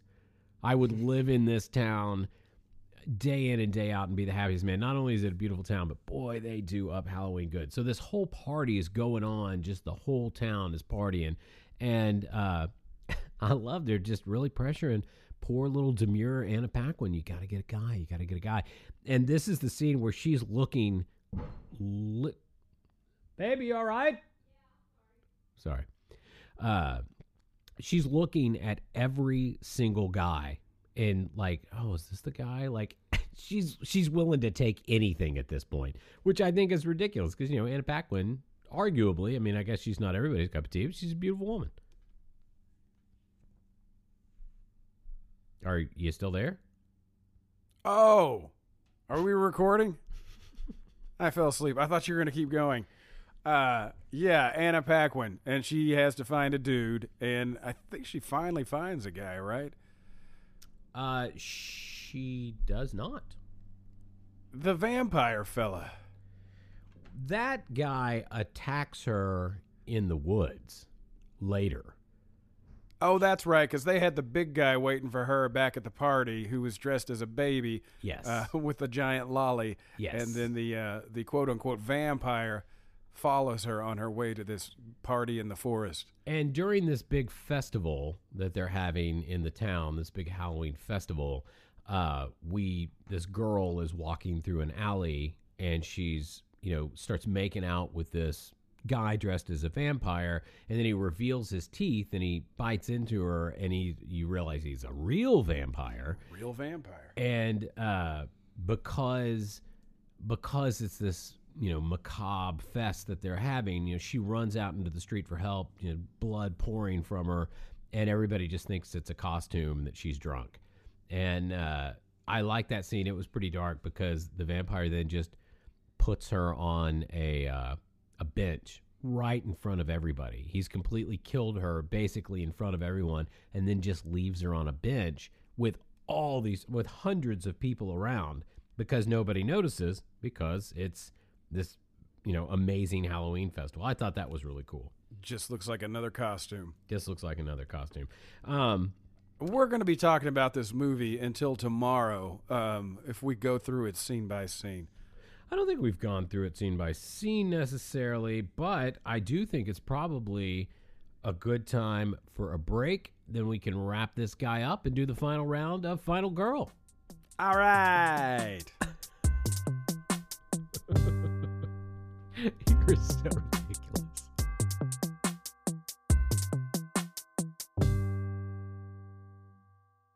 Come on down to food restaurant. We've got restaurant food and we make good food at restaurant. You can sit at our restaurant, eat our food. Food restaurant, it has good food. It's got big foods and small foods. Come down to food restaurant, eat our food. We've got food restaurant, food restaurant. And specials, we've got specials of food that you can order that are special. Then eat the food with your mouth full at food restaurant. Come to food restaurant. And if you don't like our food, you can eat at another restaurant, because other restaurants have food. If you like our food, you can eat here too. But you can also eat there at food restaurants with food for your mouth hole, food restaurant. We've got good food, restaurant food. Food restaurant. Come on.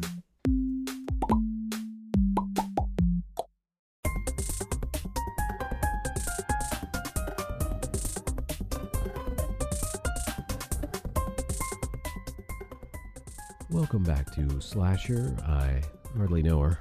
I'm your host. Oh, you didn't do the voice.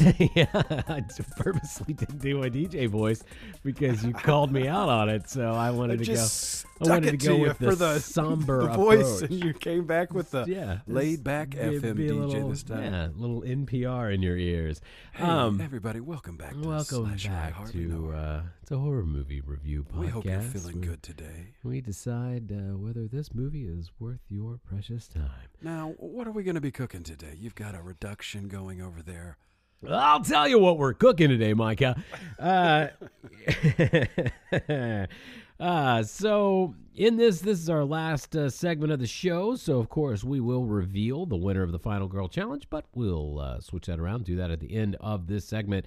Right now, let's just get right back into the movie. And, where we left off, Anna Paquin is looking for a man to take back to this party with all of her hot, outgoing friends.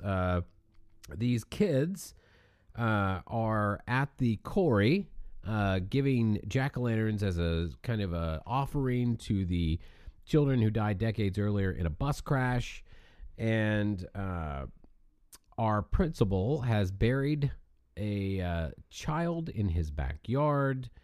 And poor Brian Cox, we don't know what happened to him. We just know something was attacking him in his house.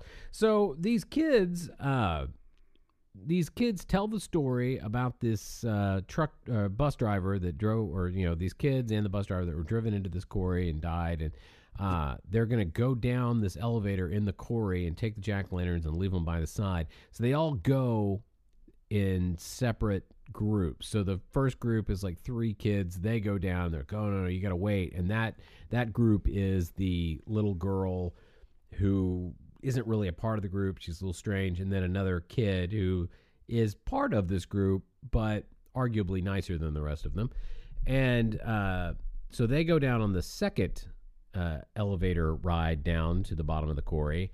And when they get down there, these kids have put on zombie masks and are terrifying them. Also, they can scare the little girl who's kind of the outcast, the quiet girl. Yeah, just doing for a that. nasty trick on her. Mm-hmm. And they come back as ghosts, but then something happens. Some of them actually go missing. The little girl gets knocked down into a creek, hits her head. Yes. And then that's when they get back up, and it's her and the little boy, and they're trying to get away, and something happens to everybody. And then we see that the quarry kids, the kids that were on the bus, have come back as, I don't know, we want to call them zombies. That's what I'm saying. They're real. I mean, they're coming back, and I think they kill everybody except the little girl. She gets away, and the little boy, right? Is he the one who tries to get on the elevator with her at the end? And she's like, you know what? I'm just going to go ahead and leave everybody behind. Yeah, well, the handsome little boy who That's right. who was a part of the trick, but was also kind of nice. He's the guy that, she's so upset when they pull the trick and scare her that he's like, guys, we got to stop. So you're like, oh, okay, he has a heart. But he did, he knew what was going to happen. He was involved in the original prank. And so when the actual zombies are coming to kill these kids out of the quarry, the little odd girl gets into the elevator, closes the door, and he pleads with her, please let me in. What are you doing? And she just hits the up button. Too little, too late, buddy. Yep. You got to die. And then on her way out of the quarry, she sees Sam, the little kid with the potato sack on his head or whatever. And Sam kind of is the thing that ties all of this anthology together. Sam is always where these things are happening. He is. It makes you wonder, is Sam pulling all the strings? I think Sam is some kind of, I don't know that he's the one doing it, but he seems to be the orchestrator in this realm of whatever greater thing is happening. He seems to be the spirit of Halloween, and all the bad things and good things that happen. Yeah. And so now Anna Paquin has not found a man to bring to the party, although, as you said, they do have one for her, a big fat guy in a baby costume who's real drunk. And she's walking through the woods and going to this big party they're having out in the woods, and she is accosted by that vampire that we saw earlier. Who we think is a real vampire. We think he's a real vampire. There's no reason he wouldn't be, and he gets her. Right? And then we cut away. Then we cut to the party where she actually shows up with him. And now this demure little girl who couldn't find a guy is, sexed up and glammed up. She's got like, dark eyeliner on. All of a sudden, Anna Paquin looking amazing and very confident. And she's brought this guy to the party and kind of throws him on the ground. And they're like, what the hell is happening? One of the girls goes down, sees his vampire teeth, and it's like, what's going on? Pulls them off. They're not real teeth. He's not a real vampire. Takes the mask off because he's wearing a mask. Guess who it is? Ew, it's the principal. It's the serial killing principal. And I almost forget that every time I watch this movie. And so then you want to describe this scene because... The scene's bonkers. It is bonkers. It came out of nowhere. I love it. It's not just because of all the nudity, but it kind of comes out of left field. You think these are just teenage girls going to party or 20-year-olds going to party. It is not that. And you think that Paquin's kind of like a final girl, like she's the good one, she's going to survive. And then turns out... I don't know, everything goes crazy. There's fire, there's flames, and then it's just an orgy of murder when we find out that all these party girls, including Anna Paquin, are werewolves. My, what big eyes you have.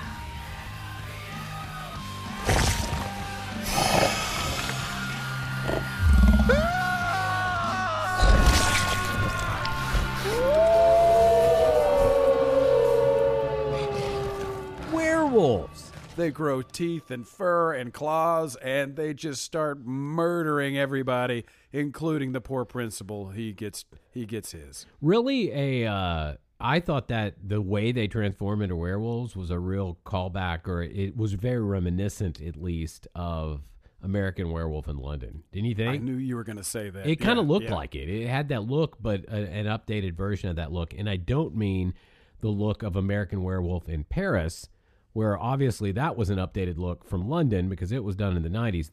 That looked like crap. I watched American Werewolf in Paris just this week because it was on, Tubi or something. And, man, they were going for those digital effects way before they had the technology. They did a hell of a job, dude. Some of those transformations in American Werewolf in Paris are amazing. I mean, in London. London. Paris, it does not look good at all. Paris looks like a bad video game. Yeah. London, it was all like physical effects. It was all practical. It looked the good. Slaughtered Lamb. That's the name of the bar in American Werewolf in London. Yes, that's a fantastic movie. My kid loves that movie. It's it's a favorite for sure. And this looked like that. I forget. I also that one of the things I seem to forget every year when I watch this movie is that they're werewolves. I always think they're witches. I mean, I think at this point I'll remember because this time I really think it hit home that they're werewolves. But I always think they're going to be witches. They're not. You'll probably forget again. Alzheimer's is like that. Yeah, I hope so. So now we're going to go to the end of this film. And that is the Brian Cox story. He has a sad life. Seems like he's an alcoholic, maybe a bit of a hoarder. Lives alone with his dog. And I don't know. You want to describe this one? He's the definition of curmudgeon. He's in there. He just grunts and growls at people. Screw you. And he's sitting by his fireplace. He's got these old black and white photos that he's tossing into the fire. They don't really show us what these are at this point. But then I think it was to show how sad he was. He's burning his own pictures for heat. His memories he's burning to warm his home. See, I thought that we were supposed to later believe that he was getting rid of pictures of anything that had to do with him being a bus driver and the kids in the bus. Micah, I bet you're right. How did I not catch on to that? I bet you're right because, I mean, spoiler alert, he's the bus driver. He's the bus driver. We don't know that yet. He's going to get his. I think, does he get killed before we ever find out he was the bus driver? Yes, he's dead, and then I think we see the picture of him with the kids or something. I don't remember exactly, but yes, he's dead when we realize. And he gets killed by Sam himself. Yeah, Sam takes call back to the scene earlier that we were talking about when the principal's going in and you can see Brian Cox at his own window yelling for help and something gets him. It's Sam. This is, I think.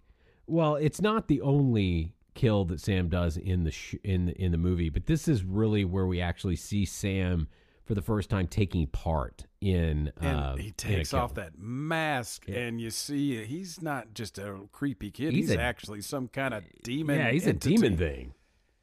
And I guess, is it Sam that actually does the killing of the bus driver? Because the bus driver opens up the door, and is that when we see the actual kids from the bus coming onto his doorstep?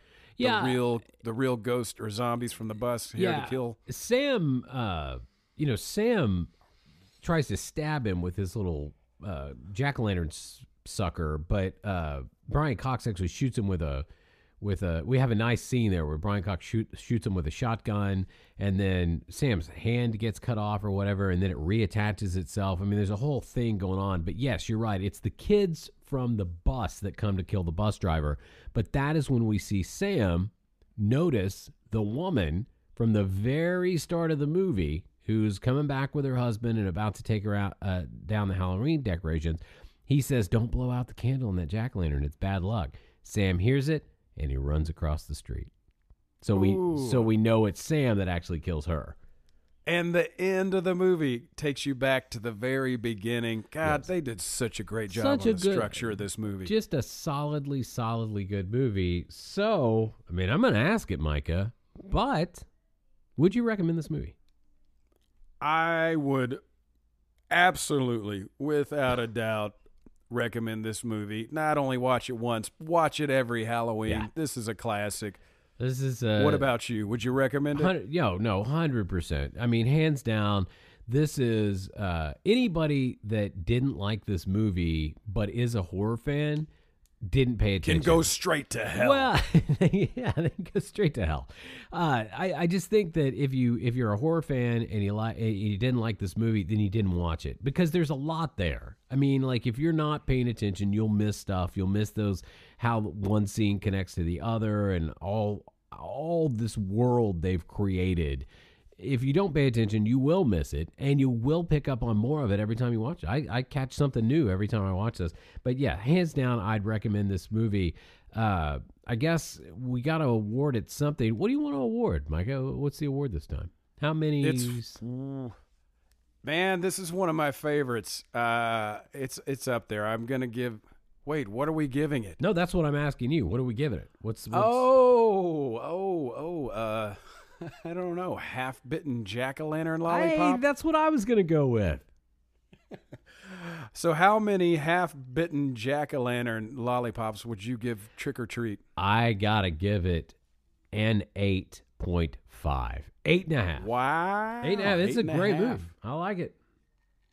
All right, Alex. I'm about to do something I've never done. Oh. I'm going to give Trick or Treat 10 out of 10 Whoa. half-eaten jack-o'-lantern lollipops. Whoa. Seriously? It's one of my favorites. I don't think you can do much better. Oh, wow. That's high praise coming from you. Yeah, man. I love this one. That is high praise coming from you. Well, all right. Hell, just based on that, I might have to watch it again this year. Do it. Do it. Do it. Do it. Hey, do we want to do the crunchiest kill? All right. Let's, okay, let's do the crunchiest kill. crunchiest kill. This is tough. There's a lot of good kills in this. There are a lot of good kills in this. What do you think the best one is? I mean, my God, you got the poor boy vomiting chocolate or blood or whatever that is, and we didn't even talk about his final scene, which it turns out they've got his head on a platter in their basement. Yeah, the whole time that kid is like, I want to carve the jack-o'-lantern. I want to carve the jack-o'-lantern. He was actually talking about that little boy's head. The kid is also a serial killer. That principal's son is a little demon of his own.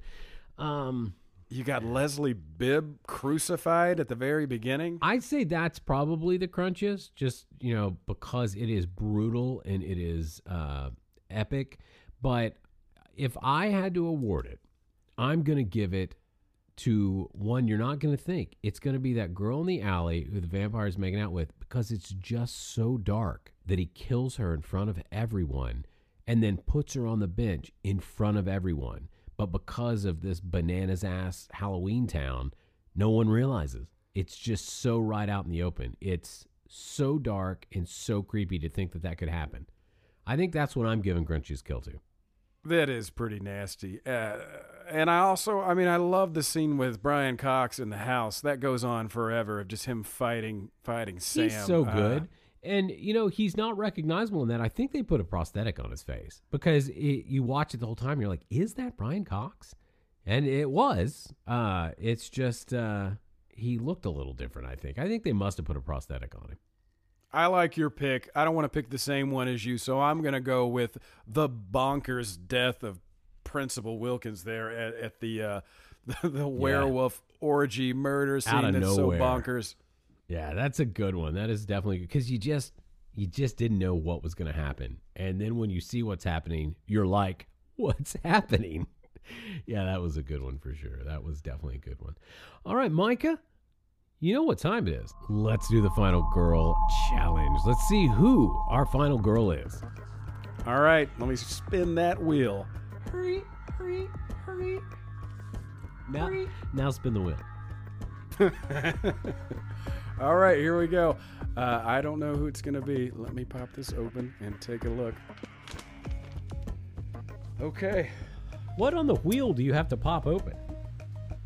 It's a wheel hatch. Oh, let's pop open that wheel hatch and see who our final girl is. All right. Emma Roids. Oh, is it going to be survive or is it going to be death?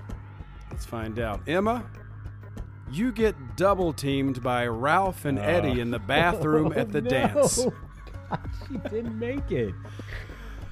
All right. Okay, go ahead. Start over. Okay, Emma, you get double teamed by Ralph and Eddie in the bathroom at the dance. Then later that night, the killer hangs you from the rafters by a noose made of your own pants. You are dead. Emma Royd. Emma Royds comes back every week and never almost made it. It's gotta happen. I mean, there's only 5 contestants. Eventually, Emma Roids is gonna win. Didn't you / Harry Balsania / Pizza Boy? And what's the person's Twitter name? Something about VHS? Where's the horror section? Where's the horror section? Which is worth checking out. Didn't you say that Where's the horror section showed some interest in actually being a guest on the podcast? Yes, and we showed some interest back in getting him on here at some point. I think we have to. He's definitely a fan of the show. He or she is definitely a fan of the show, but really knows their horror. And I guess at some point we gotta maybe offer a guest appearance as a consolation prize because he just cannot survive Final Girl. He will eventually. His time's coming. I mean, the will doesn't play favorites, but eventually. It certainly does does win, not. right? So let's hear about that final girl. All right. Jamie Lee Curtis. Oh, that was a good one, too. Well, it's like this. Jamie has been dating Kevin for a long time. They've been dating for 3.5 years. And, they make out, sure. What is happening here? The clothes come off, and it started to get hot and heavy a couple times, but Jamie's just like, no, listen, What Kevin, are we doing? I have feelings for you. you know I love you. I'm not ready. And if you could just wait until I'm ready. And Kevin's like, baby, it's been 3 years. Did you just not I have love time you. to write Like, a when is rhyme? this going to happen? And, you know, I've got feelings. You've got feelings. What are we waiting for? And Jamie's like, I know. I love you too. But I'm not ready for this. And Kevin walks away disappointed. But they're still together. So, Jamie Lee Curtis, you survived. What happened You are there? this week's final girl. What the hell happened? Did you just run out of rhymes on this one? You just didn't have enough? Well, here's what the note says. Go into a long conversation between Jamie and Kevin that ends with her deciding not to have sex with him. Another nod to Norm Macdonald. You meandered your way to the end there. All right. Well, Jamie, hopefully you're listening to the episode. We don't contact you. We want to make sure you listen. So as soon as you hear that you won, contact Micah or the Slasher Instagram account. And we will send out your mystery prize. It's cool. Micah loves it. And you know, I love it. as much as you griped, Micah, about not having one, and I joked and said I did, I don't actually have one. I don't even have one of these mystery prizes myself. You need to have one for yourself. You've got to save one for you. I have Are one you that- that author that sells all of his books and doesn't save one for himself I and guess then it dies? is. I guess I've never made myself one, but I will say that Jamie Lee Curtis's is already made. It's ready to go out in the mail. It's sitting there. I do have to All make right, the little Jamie Lee, package. I all put you it got to in. do, you just got to jump on Instagram, direct messages, say, hey, I listened to the show. I know I'm the winner, and then we'll send you that prize. And if any of you at home are gonna help us out, I mean, sure, you can donate to the podcast. That's an option. If you go to our page, click our link. There's a little help support us link that would be great. Give us 50 Give us cents. your lunch money. Yeah, give us anything you can, because it believe it or not, it actually costs money to make this podcast. But what we really want and what would really help us out is if you rate us. Just rate us as highly as you deem fit, 5 stars only, and just if you can, write a review. We're available on pretty much any platform, but if you do it on Apple for whatever reason, if you are an Apple listener and you're listening on an Apple podcast, that really helps us out to rate us there. I don't know. I don't understand how it all works, but I know that it really helps us. I'm pretty sure Apple's is going to block any 5-star ratings we get because of your tirade against the iPhone. Well, I say what I say and I mean what I mean, and iPhones suck. So, Micah, do you know what we've done? What have we done? We've Are we there? We've made it to the end of another episode of Slasher I Hardly Know. We survived our own podcast. Once We are again, the final girls. We're the final girls of our own podcast. Once again, as this somber, as you say, Pee-wee's Playhouse music plays, I have to say, I really, really appreciate that you came on the show this week. And I mean, Alex, think of how far we've come. When we started this podcast, you didn't even know how to talk. And now we were here so we are. young, wearing Pampers, just learning to These walk. are just getting longer and longer. We actually were quite a bit younger when we started this podcast. We come a long way. The beards are growing long. We've learned about colors and sounds. Here we are. Well, Learned about colors and sounds.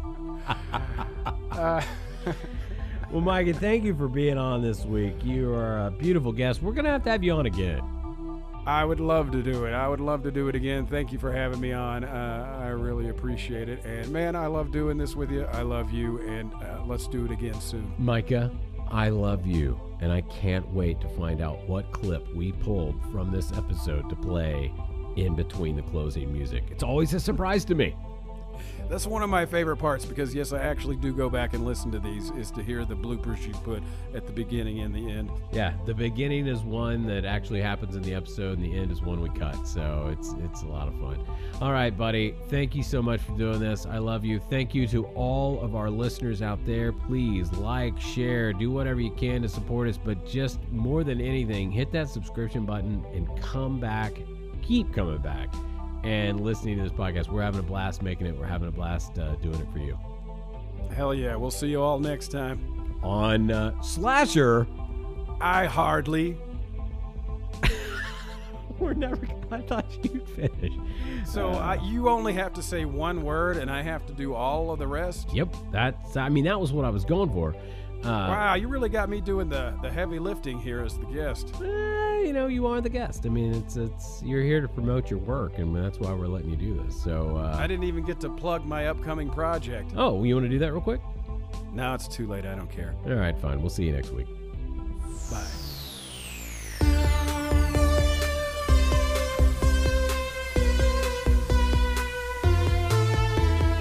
I think that's why we haven't been able to sing a song at the same time.